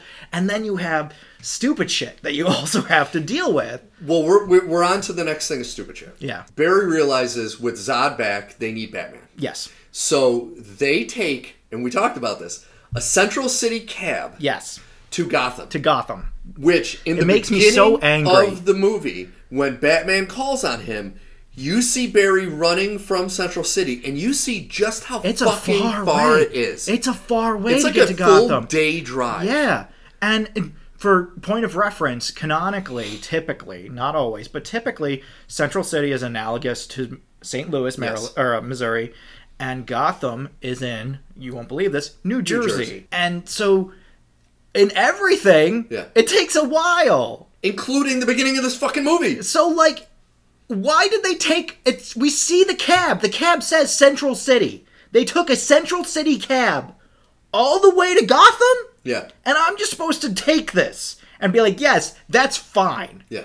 No joke about the fare. No joke about how crazy it was, how long it took them to get here. Yeah. Nothing. Just, they arrive in a Central City cab like they were just going downtown. Yeah. It's insane to me. Like, how do you get so many things right and then little easy things so wrong? So wrong. Yeah. And so they go in and, you know, Wayne Manor's pretty dilapidated. It's pretty bad. Doesn't look like anybody's been cleaning up. Alfred's clearly been dead for a while. But there's still stuff going on. There's music playing. There's water boiling. What's going on? And so this old hermit jumps them and fights them. And it's Batman. What I liked about the fight is they took, like, half of it was Batman. Yeah. Like, he actually was fighting like Batman. And then the other half reminded me of the Templar Knight at the end of Last Crusade, where he stands up with the sword and he's just so old he falls over. Because there are some parts where he just fucking falls because he's old now. He loses his balance and falls over. Exactly. And I like that you have the situation of, like, older Barry, now without his powers, gets his fucking ass kicked. Yes. Every time he tries to intervene. Oh my God, so bad. And younger Barry is just kind of like in the Speed Force dodging things and being like, that's kinda weird. Confused on what the fuck's what's going happening? on.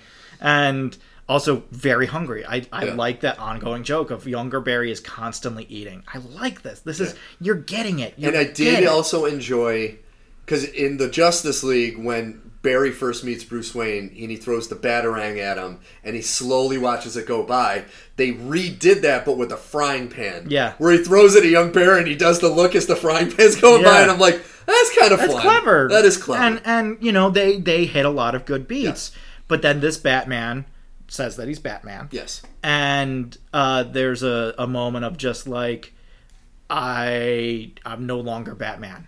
Gotham's one of the safest cities in the world. Yeah. I don't need to be Batman anymore.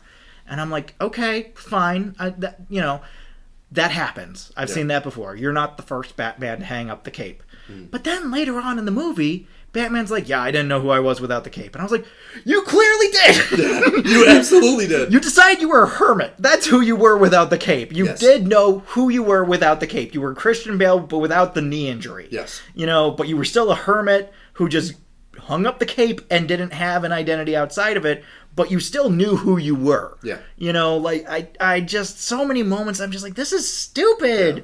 This is stupid writing. Why is this stupid writing getting in the way of my cool thing? I love the multiverse explanation that Batman gives him, where he's like, I'm fucking cooking spaghetti, and he takes out the pieces of spaghetti, and he's like, okay, so you think it's like this, and he has them parallel. Yes. And you're just going to change this one thing, and it's just going to be a little different. It's not. What you have is you have two things on bifurcating lines, and if you push on one, it breaks, and if it breaks, that's going to have rippling effects. Yes. And then you have the multiverse, and he just slaps a bunch of cooked spaghetti down. He's like, some stuff is aligned, some stuff goes all over the place, some stuff is crazy different, some stuff always happens.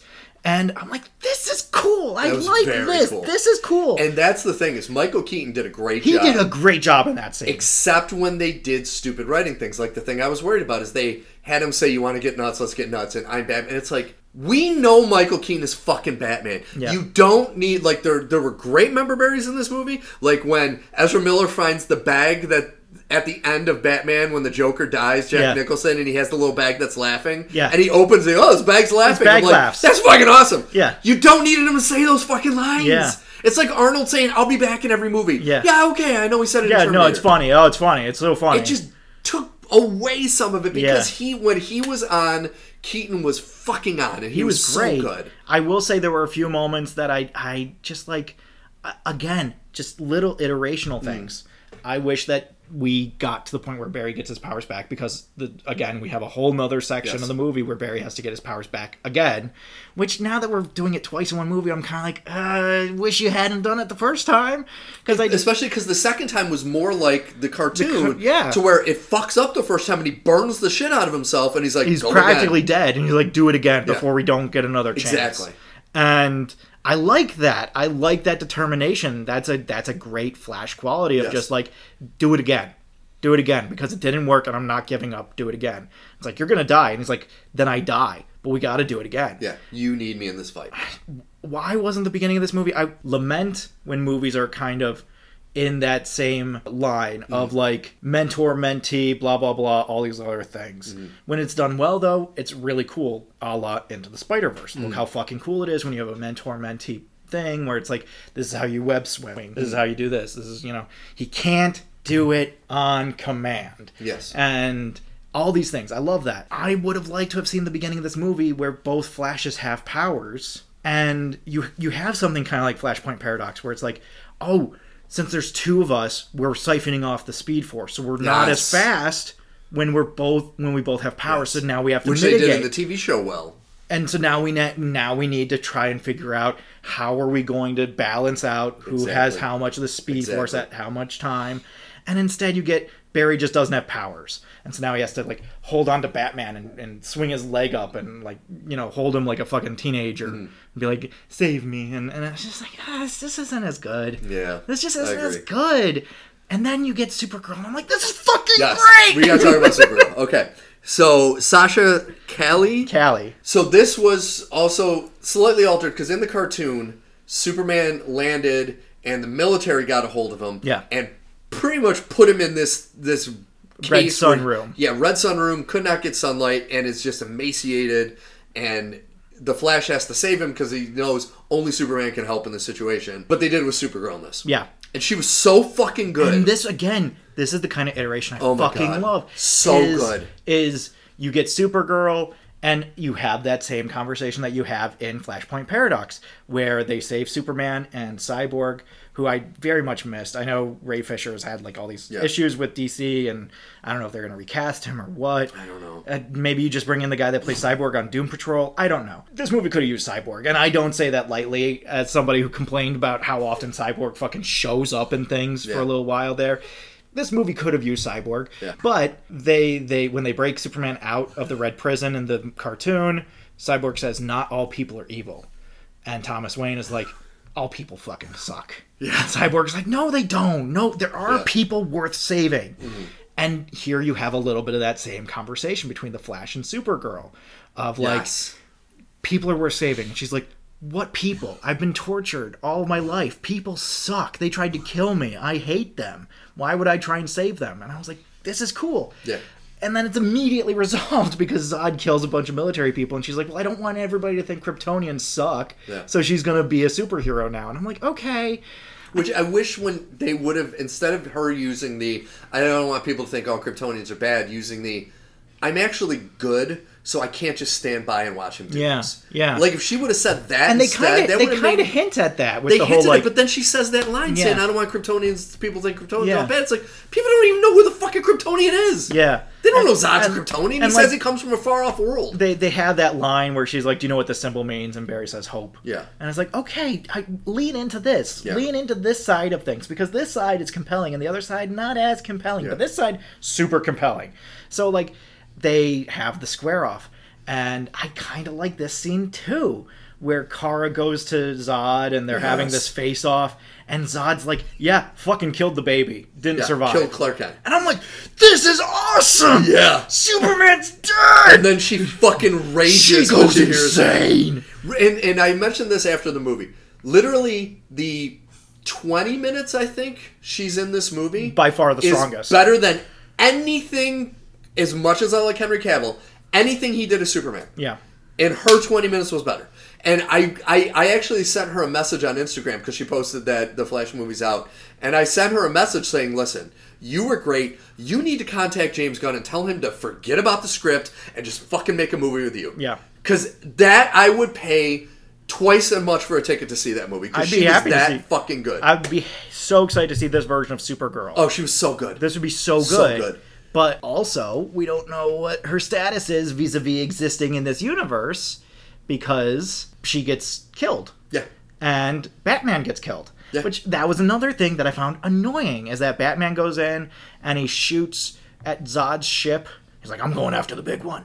And so he shoots at Zod's ship. I loved all the stuff in the bat plane with like the That rotating was cockpit. really cool. I love this. This was all cool shit. He shoots the flagship and there's a shield and it bounces off. It doesn't do anything. Independence Day. And so he circles around and he's getting shot down. He's like, I'm going down into this ship. I'm taking him down. And I'm just sitting here like, Bruce, buddy, pal, dude, friend, you know it has shields. Yeah. You know it has shields. And so after he dies, and the Flashes are the only two left, you have Barry and Barry. And there's a great fight scene with the two Barrys where it's like, okay, I'm going to teach you how to fight in the Speed Force, and we're going to go feet first instead of using your fist, and all these other cool concepts that they're doing, and the music lines up with them zooming around. I'm like, this is cool. I like this sequence a lot. That was really cool. I like the sequence where they end up back to back and their feet are just like right up against each other and they take off. I like this a lot. So at the end of that sequence, they're like, well, fuck, we can't win. Let's go back in time. We can do that. And it starts that conversation of younger Barry just wants to keep going back in time whenever anything goes wrong, and older Barry is starting to realize it's not a real solution to your problems, guys. And especially younger Barry at first, when he's the one that makes the decision first because he's in love with Supergirl. Yeah. And since she died, he's like, well, we'll bring her back. Yeah. And that was actually one of my favorite parts of Supergirl. I'm gushing over her, I know. But she plays it so straight and not with any humor. But when they're flying to Zod, and young Barry's taking a picture of her, and other Barry said, why are you doing that? He goes, well, our kids are going to want to see this. And she kind of looks and smiles, because she can hear. Of course, she has super hearing. That, I love that. And it was just a split-second part. Yeah. But I loved that. And it was just about her character. It's like, how can you write her character so perfectly and then fuck up these other things? How is Supergirl and young Barry in the same movie? I don't understand. Like, there's just so many cringy, terrible moments with young Barry, and then Supergirl stuff is all universally great. Oh, it's so whether great. It's her fight scenes, whether it's her great. discovering her powers, whether it's her being, broken out of the Russian prison, which is still a Red Sun prison. There's just so many things about this that I'm like, this is so cool. Yeah. I love this. We're doing we're doing Red Sun and Red Sun. Yeah. I love it. I love it. This is so cool. And like the whole, she knows that she was sent to this Earth to protect Clark. And then they got separated in space. And so she doesn't know where he is. And then she got captured when she got here. Yeah. And then she finds out that Clark's dead. And she is the one that actually has the DNA sample that yeah. Zod needs. And I'm like, I fucking love this. Yeah. This is so cool. And, I'll put up with, like, Barry's bat mask slides over his face a little bit, which was, like, the moment I knew he was going to be the Dark Flash. Yeah. Because I was like, I already knew it was going to be him because there weren't any other speedsters, and then that happened. I was like, oh, he's 100% the Dark Flash. And then he starts getting stuff embedded in him. Yeah. And again, I'm sitting here like, Barry, you have super healing. Yeah. Be a brave man. Rip the thing out and let your arm heal instead of being like, I'm just going to run around with spikes sticking out of me. This is fine. And I gotta say, I didn't like Michael Shannon in Man of Steel because he overacted. Oh, he was understated here. He really, like, if this was the Zod, this was more like the Terrence Stamp Zod. Understated, badass, like, he just had that aura about him. I wish that would, like, I want to take the Michael Shannon from this and put him in Man of Steel. Yeah. Because it's like, he was perfect toned, brutal, and he wins. And he wins. He really wins. He does. In this universe. He literally wins because, again, another thing that I like that you kept from the other Flashpoint stories is that this universe is ending. Yep. Not every Flashpoint story does that. The TV show didn't do that. Yeah. But, like, this idea that this world is ending. And there's nothing And you there's fucking just do about it. nothing you can do about it. And, you don't have as many great moments as, like, in the cartoon when Thomas Wayne asks him, why are you fighting for this planet? And Barry says, because this is the one where my mom lives. Yeah. And it's like, And they use that line. I don't think they did, but they have lines No, like he said that. He goes, Did this he? is, yeah, he goes, this is the universe where my mom lives. Yeah. So, like, I love that kind of stuff. Yes. I do wish, I know you couldn't have really done it, and having Keaton back was fine and funny. You had this called shot 10 years ago that we all made so much fun of you for with casting Jeffrey Dean Morgan as Thomas Wayne. Yeah. And we were all like, for what? For Pearls in the Alley? For going back to Crime Alley? For doing this all again one more time and Batman v Superman? What's the point of this? And I'm like, you could have... This was the point! And I would bet money that Zack Snyder thought of doing Flashpoint with him as Thomas Wayne. Yeah. It had to be. There's no other reason why you would. And he would have been so good here. He is perfect for the Thomas Wayne part. And I really can't think of another actor that would be a better Thomas Wayne. And, like, I like Keaton here, and I like, you know, having him be Batman. Yeah, it's fun to see. And all these other things, and, you know, it leads to one of the best moments in the movie. Oh, this is the best moment. Probably the best ending of any superhero movie. Which you can't have if Thomas Wayne is Batman. Exactly. You need to have Bruce Wayne be Batman in order to have that moment land. Yes. But I just want to live in that universe where that keystone is capped. But like you said, it would make it way too dark. Way too dark. Yeah. Like, even if you didn't do Martha Wayne as the Joker and all these other things, if both Martha and Bruce died in this universe, and Thomas is just like this crushed man who's on this one-man Punisher campaign, I'm still like, I kind of want to see that. The Keaton stuff was fine. I kind of want to see the Thomas Wayne stuff. Exactly. Especially since you're dangling this carrot of Jeffrey Dean Morgan as Thomas Wayne over it. Of just like, but that would be so fucking cool. Yeah, that would be so great. It's not a problem. I'm not going to criticize or take points away for it for deciding to do Keaton. But god damn it, would that have been cool. Yeah. And that's not something I can see in the animated version. Yeah. You know, I can't see Jeffrey Dean Morgan playing Thomas Wayne like he played the comedian. You know, like, there's just so many things that could have been so cool here. Yeah. And so when everything's crashing down, and this is the part that kills me, okay. I still don't understand how they're considering this archival footage. So when he's in the Speed Force at the end, and the worlds are collapsing. Yeah, so Barry, young Barry, yes, is determined to reset the universe as many times as necessary. Older Barry is just kind of hanging out in the Chrono Balls, yes, in the Speed Force.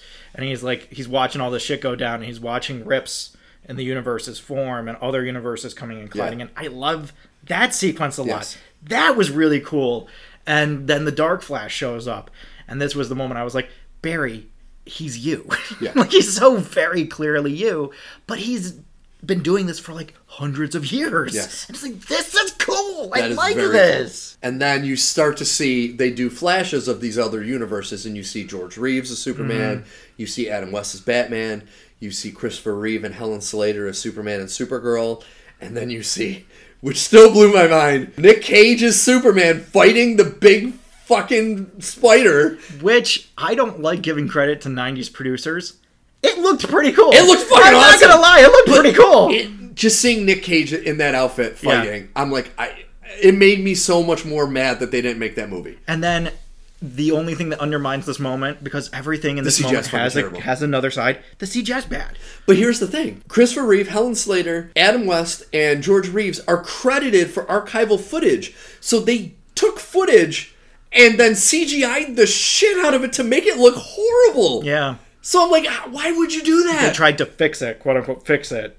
To make it look better. And they made it look 1,000 times worse. Yeah, like the ones that looked okay, the George Reeve one and the Adam West one were the one that I thought looked the best because they aren't really center stage. Yeah, they're more like static. Especially Adam West, he's not even moving. No, like it's the shot of him holding the bomb over his head, and it's basically it's just like instead of a coliseum, it's a planet. Right, so it's the same kind of circular system, but now you're looking at it from the outside. So you have these tiers of different things happening, and you only really can focus on one tier at a time. So like one tier is George Reeves, one tier is Batman.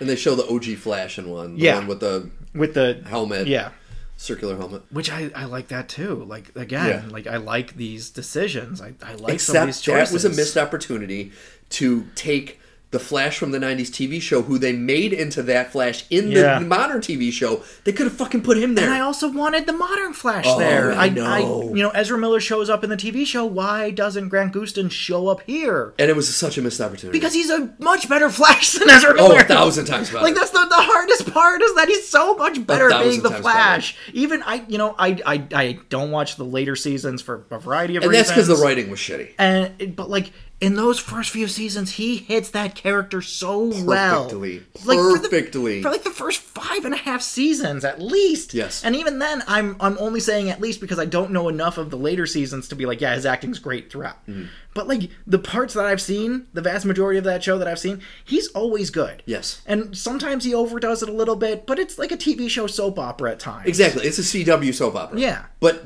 it is the most comic book of the soap opera. Oh, by far. So, Arrow, I liked it first, but then it went off the cliff big time. I can't do Arrow. And Supergirl. The first season of Arrow I liked because it was, he was literally killing people every episode. See, that's my problem, is that's not Ollie Queen. They took Oliver Queen Well, and they were that's like, true. let's try and make Oliver Queen Batman. That's and I was true. like, that's fucking stupid. He's not He Batman. should be Green Arrow. Yeah. Just have him be Green Arrow. Have him be the funny guy who makes jokes and, hits on women and is smart and dumb at the exact same time. Exactly. So yeah, that I agree. Yeah, it was a missed opportunity. But then, and that was the thing too, because this is what I'm talking about with the Joker bag and the Nick Cage part. Is when I'm having issues. Yeah. Because that whole scenario, the CGI was so fucking laughably bad. But then, even the Nick Cage one was laughably bad, but just the fact that they nerded out enough to put Nick Cage fighting the Spider. And it was darker, so it wasn't as egregiously bad, and it wasn't something where we had behind the scenes footage, like really grainy footage from the 90s of Nick Cage in this costume. Yes. No one's ever seen Nick Cage moving around in this costume. I guess Yes. there's a little bit of footage. A little bit of video, yeah. I saw but it from them. but not like this, not like in a movie. So it's like, I'll give you credit. It looks as good And as I it's would like, think. if you want a nerdy deep dive, having him fighting the Spider, So I mean, nerdy. there's maybe 2% I wonder- of the population that got that. I wonder what Kevin Smith's reaction was to that. I bet he loved it. Yeah. And you know what? I gotta listen. He did one of his show reactions to it. Smodcast, Yeah, yeah. I need to listen to Yeah. that. So you have all these great moments, Yeah. and then you have what Marvel's going to get to. They got a little scooped on this, which also makes me kind of happy because they've been talking about incursion events, but we haven't seen one yet. Mm-hmm. And DC's like, hey, we'll give you like 6 incursion events in one shot. Yeah. And I'm like, Marvel, guys, you gotta pick up your pacing, guys. You are just stuck in 4th year. You gotta go. Yeah. I'm just in here. You have the Dark Flash stuff, which is interesting.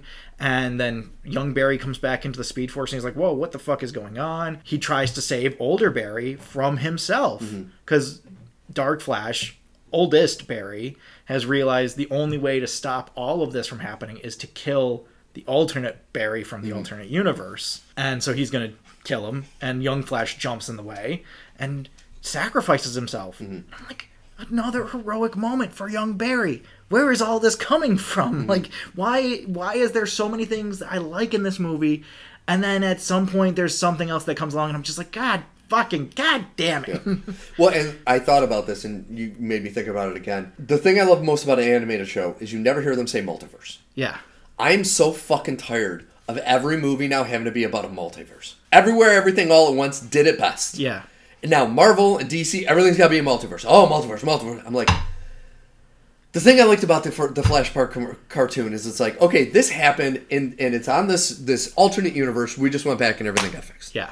You don't need, like, it's just, I think they're getting over their skis by both universes doing multiverses now. It's like, Yeah. I'm tired of it. I don't want to hear the term multiverse ever again as long as I fucking live. Well, and like, I like the idea that in this movie, it's like, Barry thinks, like, if I do this, then this happens. But I also really like that in Flashpoint Paradox, Barry's like, we don't know what happened. Exactly. We got to figure it out. There's like 6 mysteries that we have to get through, and the world is ending. How are we going to do all of this? And I like that more. Yes. This is good. That's better. Exactly. How do I square that circle of this is good and that's better? Yeah. This is just better on all levels. Could have, instead of doing the multiverse, okay, because, so what happens is Barry goes back to the point where he takes the can out and has a great scene with his That's mother. a great sequence. Great scene. Puts the can back, but then decides, because the whole thing in the beginning is Dad can't get out of prison because there is video of him at the store buying the tomatoes, but the tomatoes are on a lower shelf, and so you never see his face, and so the footage can't be used to exonerate him. But in this one, he takes the can out so his mom does die, but he puts the cans on a higher shelf, so when his dad goes to get it, his face gets seen in the camera. Which is exactly what I wanted Barry to do. Like, Exactly. literally, I was sitting there like, Barry, you can't save your mom, but you can save your dad. Exactly. Because I know the whole thing with James Gunn, with the new DC, is he likes the multiverse because it's going to be able to reboot everything. But it's like, you proved at the end of this, but just by doing that one thing, it did change things enough by the ultimate cameo at the end that you don't need to have this big multiverse storyline. You can just say, oh, well, he fucked everything up, so he went back to fix it, and he did this one thing, which didn't fuck everything up as bad, but it still changed things. Still did, like, there's a little Exactly. And it's like, there's your reboot right fucking there. Argumentatively, time is a pond. Yeah. Barry wrenches a stone out of that pond. Yes. Lots of ripples. And now Barry's going to gently put it right back where he found it. And then take a pebble. But there's still ripples. Yes. There's still an effect. I will say that was one of the things that I liked about Flashpoint Paradox, is that I love Michael Keaton's explanation with the spaghetti and everything. Yes. I love that sequence. But there's something so nice about Thomas Wayne just being like, when you break the sound barrier, there's a sonic boom. When you break the time barrier, there's a time boom. Yeah. And it's like, oh. There you go. Yeah, that makes sense. So, okay, we got to talk about it. Yeah. This movie had my favorite ending of any movie. And then it has my least favorite ending of any movie. Wait, we're not talking. No, that never happened. No, like we talked. The post-credit scene never. Okay, we have to talk about it. So Barry gets back, and you see that the video was changed, so his father gets exonerated, and he's walking out with Iris West, and it seems like everything's back to normal. And he gets a call from Bruce Wayne saying, "I'll be there in a minute." And the car pulls up, and now, mind you, the last time we see Ben Affleck, the car he pulls out in is the car that pulls up, and so you're like, "Oh, Ben Affleck's gonna get out." George Clooney gets out of the fun car. That, I've never been happier than in that moment. Especially Barry's reaction is, who the fuck are you? Come on, Barry.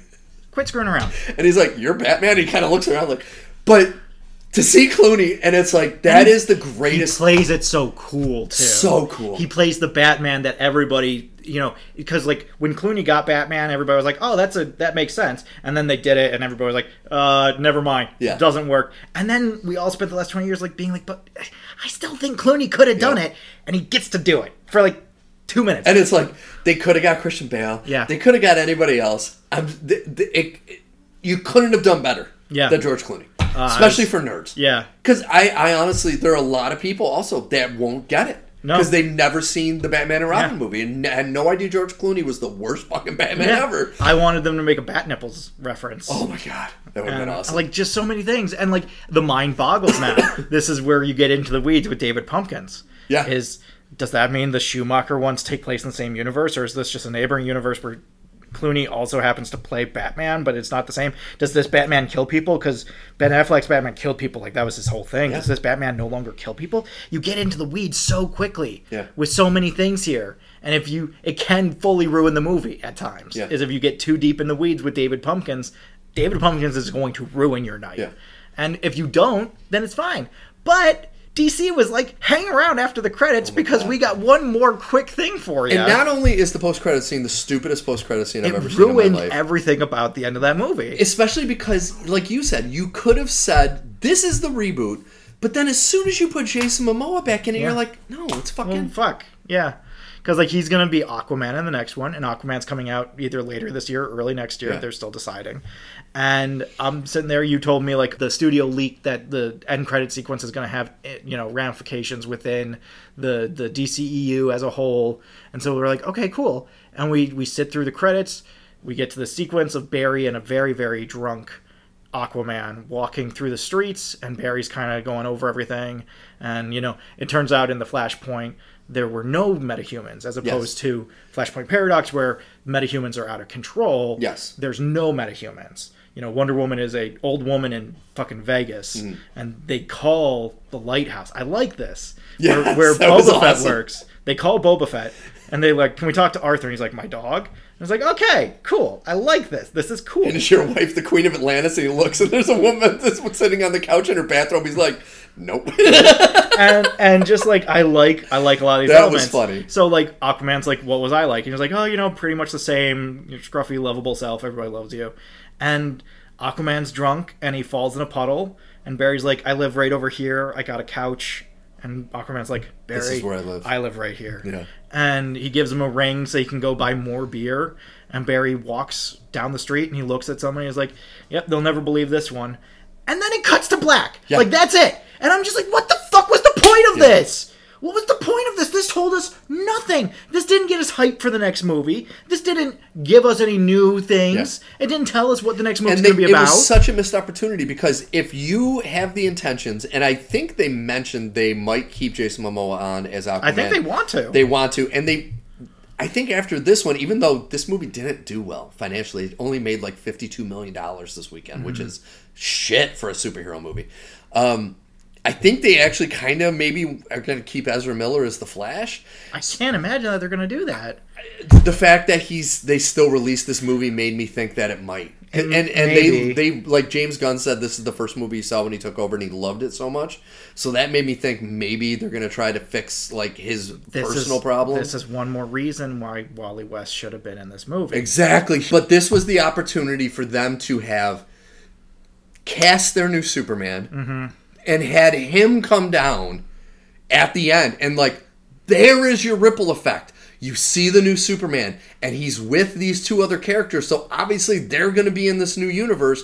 This is the new universe. He gets a call from Martian Manhunter. Or, something like that. Or Aqualad. Yeah. You know, Aqualad asks him if Wally's going to make it to the next Teen Titans meeting. Yeah. You know, give me something. Or even you could have this Bruce Wayne be the old Bruce Wayne who trained Batman Beyond, and they could have had him fly down or something. Terry McGinnis. I would have been fucking psyched for Terry McGinnis. Yeah. That was another thing, was that I wanted old Bruce Wayne to have like a souped up costume. He just has kind of a rubber bulletproof costume. It's the old one, yeah. And I'm like, this is fine, but he's an old man. He should have like the Dark Knight Returns costume. Well, the only reason I don't think they did that is because they had it where he pretty much has been Batman for a while. So it's not like he had this costume because he was old.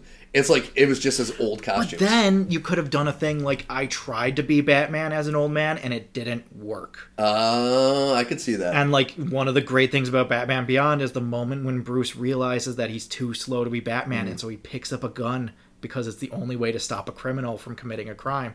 And he is the one holding the gun, threatening a person, and it makes him say, I can't do this anymore. It's the one thing that breaks him from being Batman.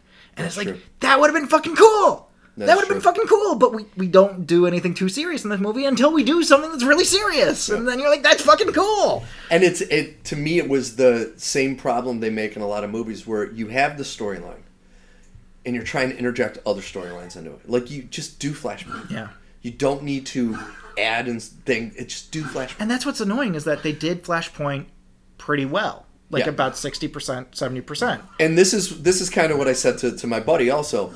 Unlike Marvel, some of the changes they made in this were actually, like, okay, passable changes. This is what I'm saying. Yeah.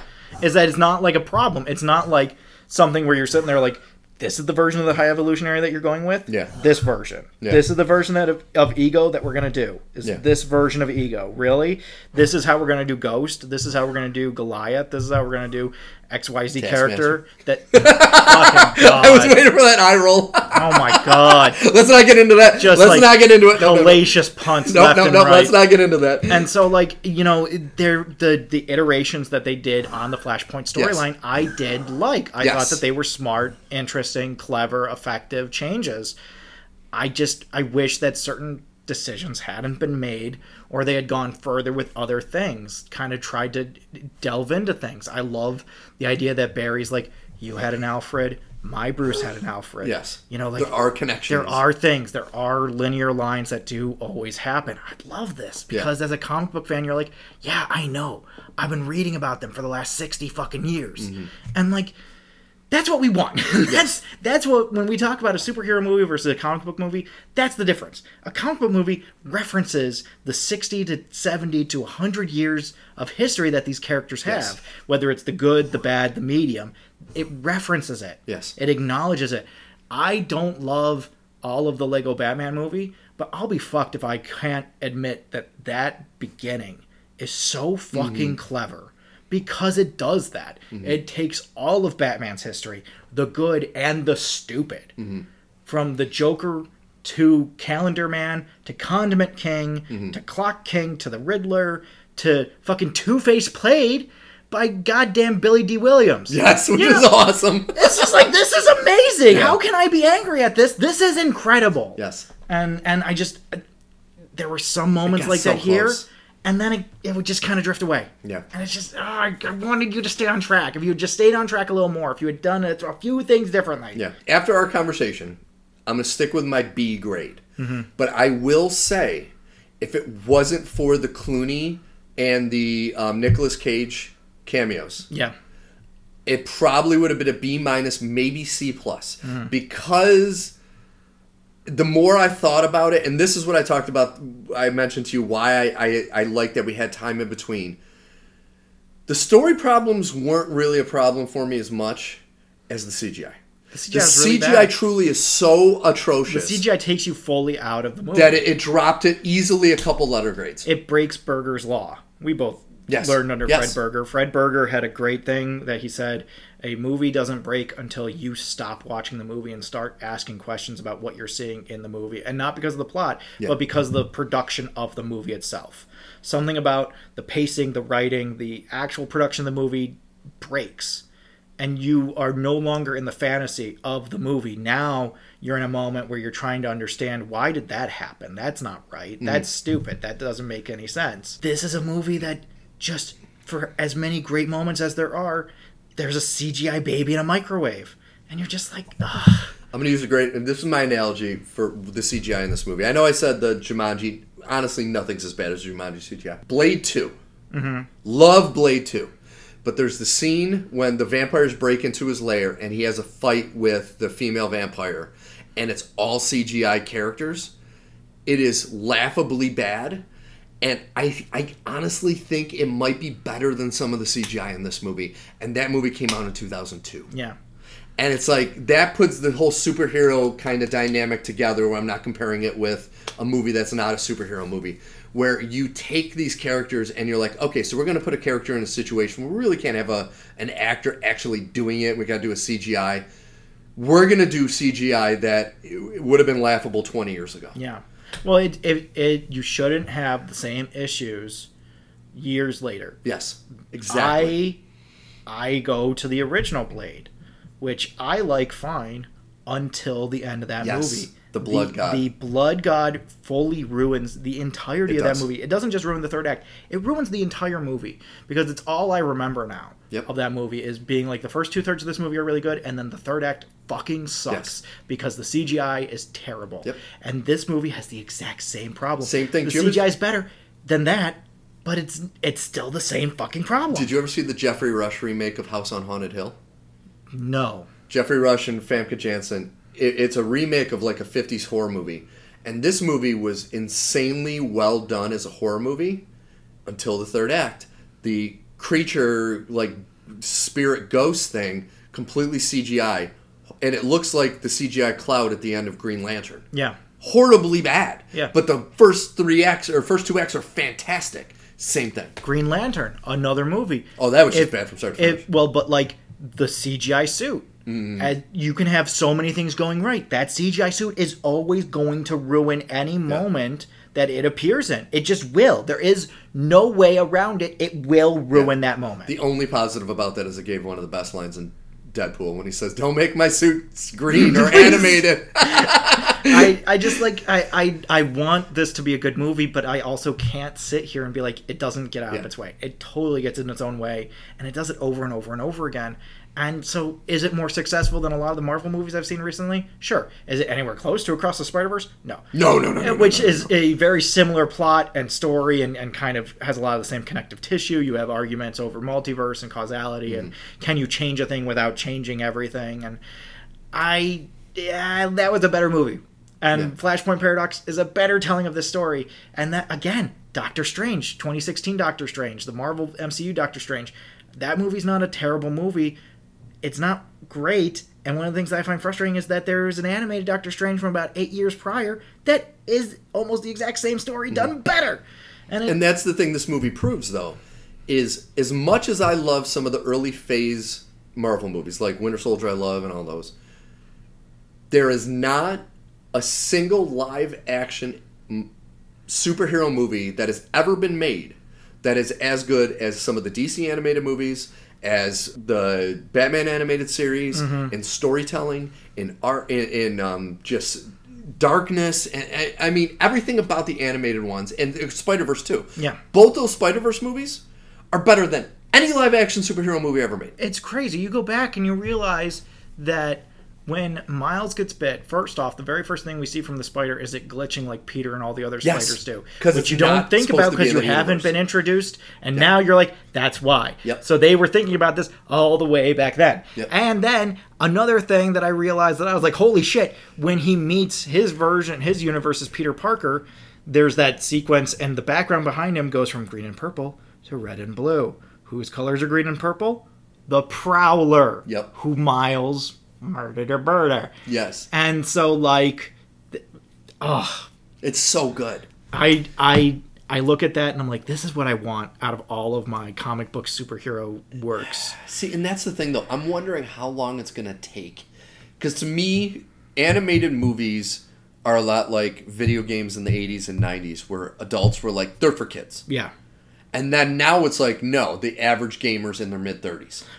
And it's like animated movies, people, like, I tell people about animated DC movies, and they're like, oh, it's a cartoon. I'm like, no! It's not. You don't understand Do it. you want to see Wonder Woman behead Mira of Aquaman fame and then kill children? Yes. Full on kill children. Yes. Oh, and by the way, when I get home tonight, I'm going to watch Flashpoint Paradox. Because all this talking about, it's been a while since I've seen it. I'm fucking watching That was the thing, too. It was like, I hadn't seen it in a while, and I was like, I kind of want to watch it again. Yeah. And it's I'm gonna so watch it good. It's so fucking good. It's so fucking good. But and it's like, it has really gotten to that point to me with superhero movies, and that is my big problem with them. They need to be animated. Yeah. Because you need to be able to do things that you cannot do with actors. And the CGI, if you're not going to put the money into it and do it properly, you cannot do it fucking live action. Yeah. Well, you just can't. And I remember how long have people talked about how the superhero comic book movie is the modern Western, where it's a hot flash in the pan kind of genre that's going to define an era, but ultimately might not have a whole lot of lasting power as far as like fantasy or other genres. And I look at it and it's like, can I have the Searchers then? I know, seriously. Can someone make the Searchers as like the superhero equivalent of the Searchers? Like, there's some fucking crazy ass westerns out there. There's all kinds of ways to make a western, and many people got very uppity about the best and worst ways to make a western. And you know, you look at John Wayne's opinion of High Noon and like all these other things, white hat, black hat westerns, all these other things. Can we have that here? Because if we're going to be compared to westerns, can we at least be as good as westerns? Well, that's the thing, is modern superhero movies and comic book movies are like The Quick and the Dead, which I'm a huge western fan. Don't really like that one because it was goofy. And I like Sam Raimi. We want The Searchers, Treasure of the Sierra Madre. Yeah. We want those darker, well-made movies that you get in the animated versions. Yeah. And like they're well made, so it's one of those things where like you can show a kid The Searchers, and some of the darker parts will go over their head. Yes, they just won't think about that. Yes. That won't be something that you think about what happened to the girls for the years and years and years that they were part of. This tribe. When John Wayne comes back and said, "Did you find her?" and he says, "Don't ask me again," because he knows she's been raped and murdered and buried. Yeah, and he's like, "Don't fucking ask me again." You never hear it. Yeah. But you know. Like, that's what made Logan so special for a lot of people. Oh, God. That was I wish Logan's third act was different because I really liked Logan's first two acts. So good. The third act just blows it. It just doesn't. It turns it into a fucking comic book movie. Well, and it doesn't even turn it into a good comic book movie because you end up sitting there like, I've seen Richter in so many fucking things. Why are you running from these men with guns?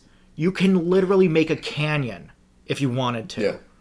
Why? You all have powers. There's a girl that can control all of the grass. There's a kid that shoots lightning out of his hands. Why are you running? Yeah. Fucking turn around and be X-Men. That's what this ending needs, and instead it's just like Logan running through the woods. Yeah. And I'm like, yeah, this is okay, but it's not as cool as it could be, God damn it. Exactly. I don't know. I mean, and listen, I'm not going to lie, I didn't not like this movie. And I know we bashed the shit out of it, but we have to be critical. We also gave it a lot of props. We did, but we have to be critical. Yeah. We give it credit where credit's due, and we also... listen, I consider this a red pen, right? I'm a teacher. Yeah. I'm going over a script. I'm going to write out the things. I'm like, I don't know about this. I think that you need to reapproach this. I've gotten those notes on so many projects of just like... I know that you like this. Yeah. You need to either tone it down or cut it. And just like that's how I approach my reviews, is just I'm going through what they gave me, and I'm going to give you my honest opinion on everything that they gave me. And I think that this could have been done better. I think it could have been done a whole lot worse too. You know, it's not bad. It's not even half bad. I would give this like a 65-70. You know, like I said, it's a B+, which is so much higher than a lot of the superhero grades that I give out these days, mainly because Marvel just keeps biffing it. Well, and that's what I was going to say. Next to, and once again, I don't know if you can consider it a movie, but let's just say anything Marvel's done, take out Werewolf by Night, which is an anomaly because it was fucking fantastic. And once again, if you've not seen that, fucking watch it. This movie is the best superhero made movie that's been live action since 2018's Infinity War. Because I even think this is better than Endgame, because I'm very critical on Endgame. I think it was too much. This is better than anything Marvel's done. Really. Recently. Yeah. Since, like I said, since Infinity War. Yeah, Phase 4. So, I mean, that has that going for it. Yeah, and it doesn't have, again, Shang-Chi.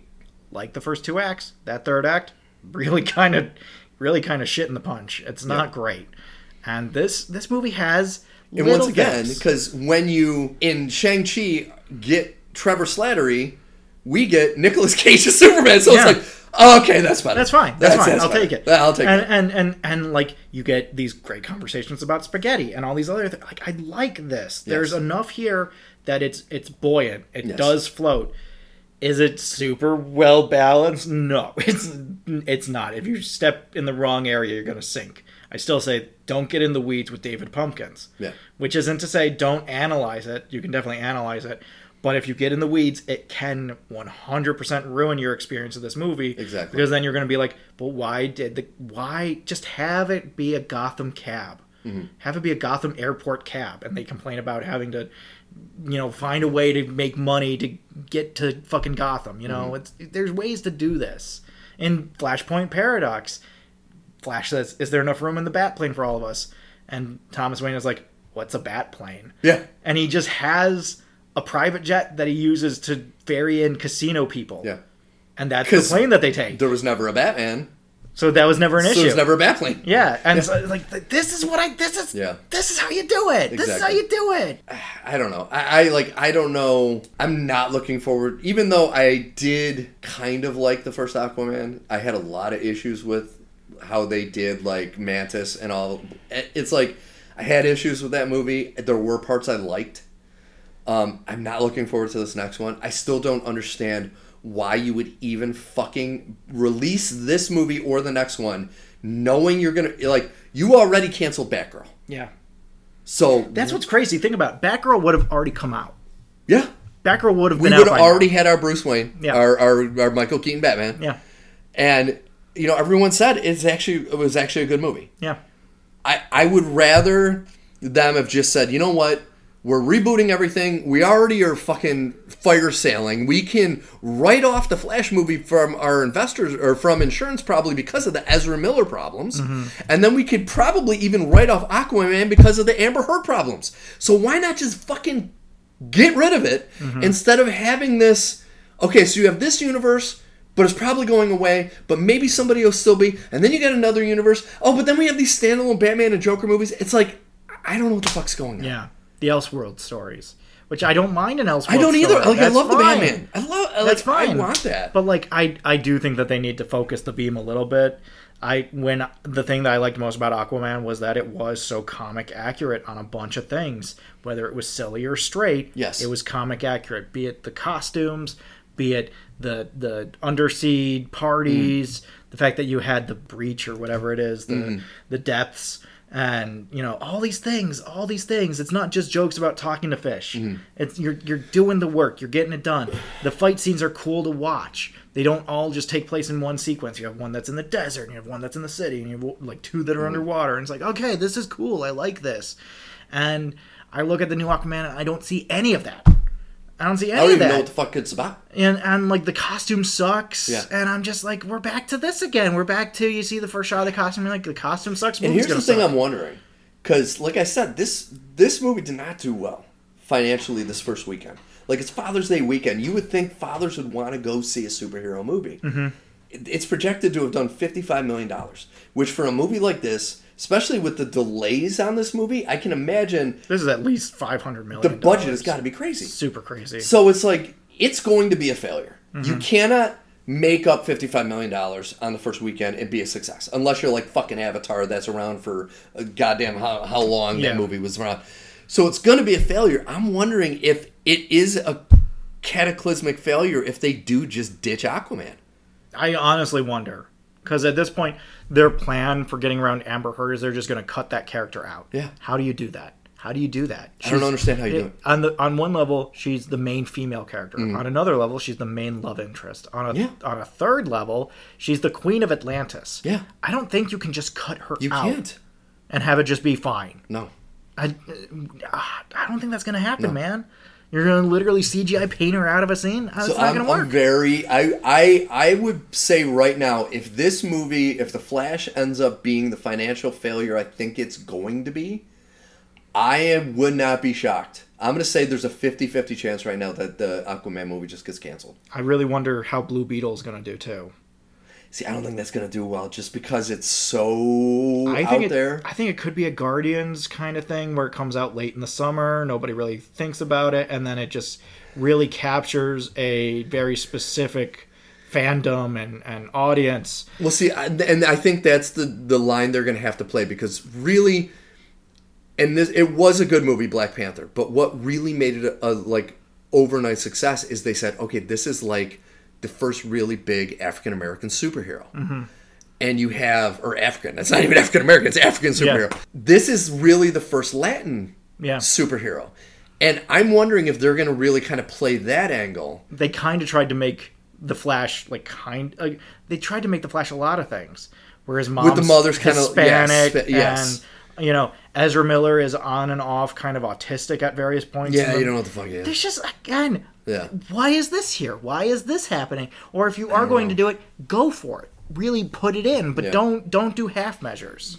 I don't know. I honestly, I don't think it's going to do well. Yeah. I really don't. I think, and their decision to lead it in this new universe, even though James Gunn said it's technically not the first movie in the new universe, it's going to be the Superman movie, but it is the first movie in this universe. Yeah.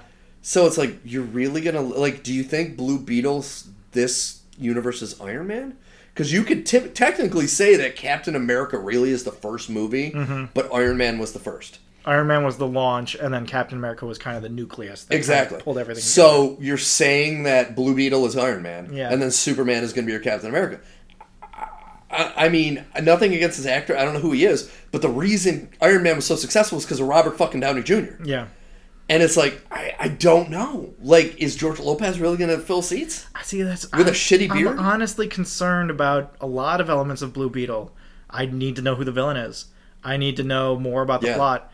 What's Susan Sarandon's now, here's whole the thing. If they can pull off the family dynamic that they pulled off in Ms. Marvel, even though we didn't like the show, we did love the family dynamic. Just get the superhero stuff right. Exactly. If they can pull off that family dynamic and get the superhero stuff right, I think you could have something here. We could have something. But, honestly, Ms. Marvel, if it was a movie, I think would have bombed. I'm wondering if this would have been better as a Max TV show instead of a movie. I don't think so, because the Max TV shows are weirdly not like the Marvel Disney TV shows where they're really kind of hyped. Peacemaker more so, but Doom Patrol isn't being brought in, and nobody's talking about Titans as something that we're going to explore. Because Titans and Doom Patrol started on the DC streaming service, so I'm wondering if that's why, because they weren't originally. They were almost like bastardized, thrown onto Max, which, I mean, that thing's such a fucking nightmare. It's a nightmare. Who knows? I hope it does well. Yeah. I'll be honest, I don't know much about Blue Beetle. I never really read Blue Beetle comics. I know a passing amount about Blue Beetle. I'll have to look into it more, but I don't know. It's just such a clusterfuck right now, and you would think that would have been their first thought, is how can we not release these movies? Yeah. I know I was the biggest one saying I need to see Michael Keaton as Batman again. And I got it, and it was cool. But now that I got past that, and I'm looking at the DC universe as a whole, it would have made more sense for this not to come out. Yeah. It really would have. And I just don't know. I like enough of this movie, so I'm glad it's out. I wish that it was better. And I still don't really know what to make of DC's whole thing. Yeah. I like parts of this. I like that you have Wonder Woman showing up, and I know that she showed up in the new Shazam at one point, and like Peacemaker also shows up in the new Shazam. So they're doing a pretty good job of tying these movies together in terms of making sure characters I didn't even actually make show it up. through the new Shazam. I haven't watched it yet, so I've just seen the clips. It's so bad. I made it through 10 minutes. I've only seen the clips. So I know that they're there. I know that Zachary Levi makes a joke about Justice Society of America and all these other things, but I haven't actually watched it yet. But I like, one of the things I like about this movie is that you have Superman, even if it's just from behind, and then you have Diana shows up to save the day. The whole thing with the Lasso of Truth, I was like, okay, this is kind of It was the same fucking joke from the Joss Whedon Justice League. Yeah. So I was like, okay, this is fine, I guess. But like, I like the connective elements of this. I want this whole thing to be better. Yeah. Like all the DC stuff, I want it to be better. Just please be better. That's what I liked about Aquaman, was that it was better. That's what I liked about Wonder Woman, was that it was better. Yeah. And just be better. Just do better. Yeah. And I think the biggest missed opportunity now, and I'm thinking about it now, instead of, like when James Gunn said when he first got to DC and he looked at this movie, he was blown away by it. Thought it was one of the best superhero movies ever. How can you watch Supergirl in this movie and not say, that's who we're going to start with? And you could have, in the post-credit scene, had her come down and Barry like, holy fuck, what are you doing? You're in this universe? And her be like, what are you talking about? What are you talking about, Barry? We've hung out like a dozen times. Yes. And had... I can't gush enough about her. She was so fucking good. And it's like, I think this actress could have played not only the darker version we see in that, but like the actual lighter version with has like her version of... And then you can also do that dynamic of you have Power Girl and Supergirl. And yes. Different universes have different versions of this character. Some universes have both. You have a Flashpoint character who could cosmically be somehow pulled into this universe incidentally, and you're just like, oh, so now maybe there's two. And they could have even still played off of the... Oh, so there's no Clark? Oh, yeah, Clark's here. Clark's here. It's just you don't see him because they haven't cast him yet. But you set it up as, okay, so now we have Superman and Supergirl in this fucking universe, and we already have a fucking banger of a Supergirl. We just need to find the counterpart. You know what I would love? Is if you did see them from behind, and because Supergirl has dark hair in this universe, Superman is blonde. I would have laughed so hard. That would have been cool. I would have laughed so hard. Yeah. They would have had to have been the same age, too, right? No. Is she older or younger? She's younger. Supposed to be younger, right? Well, so it's time dilation.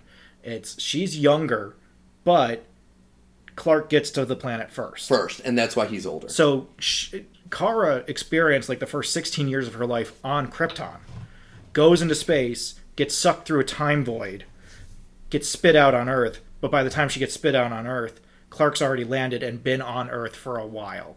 Dude, typically. Can you have imagined if she lands and Superman lands next to her and it's fucking Nicolas Cage?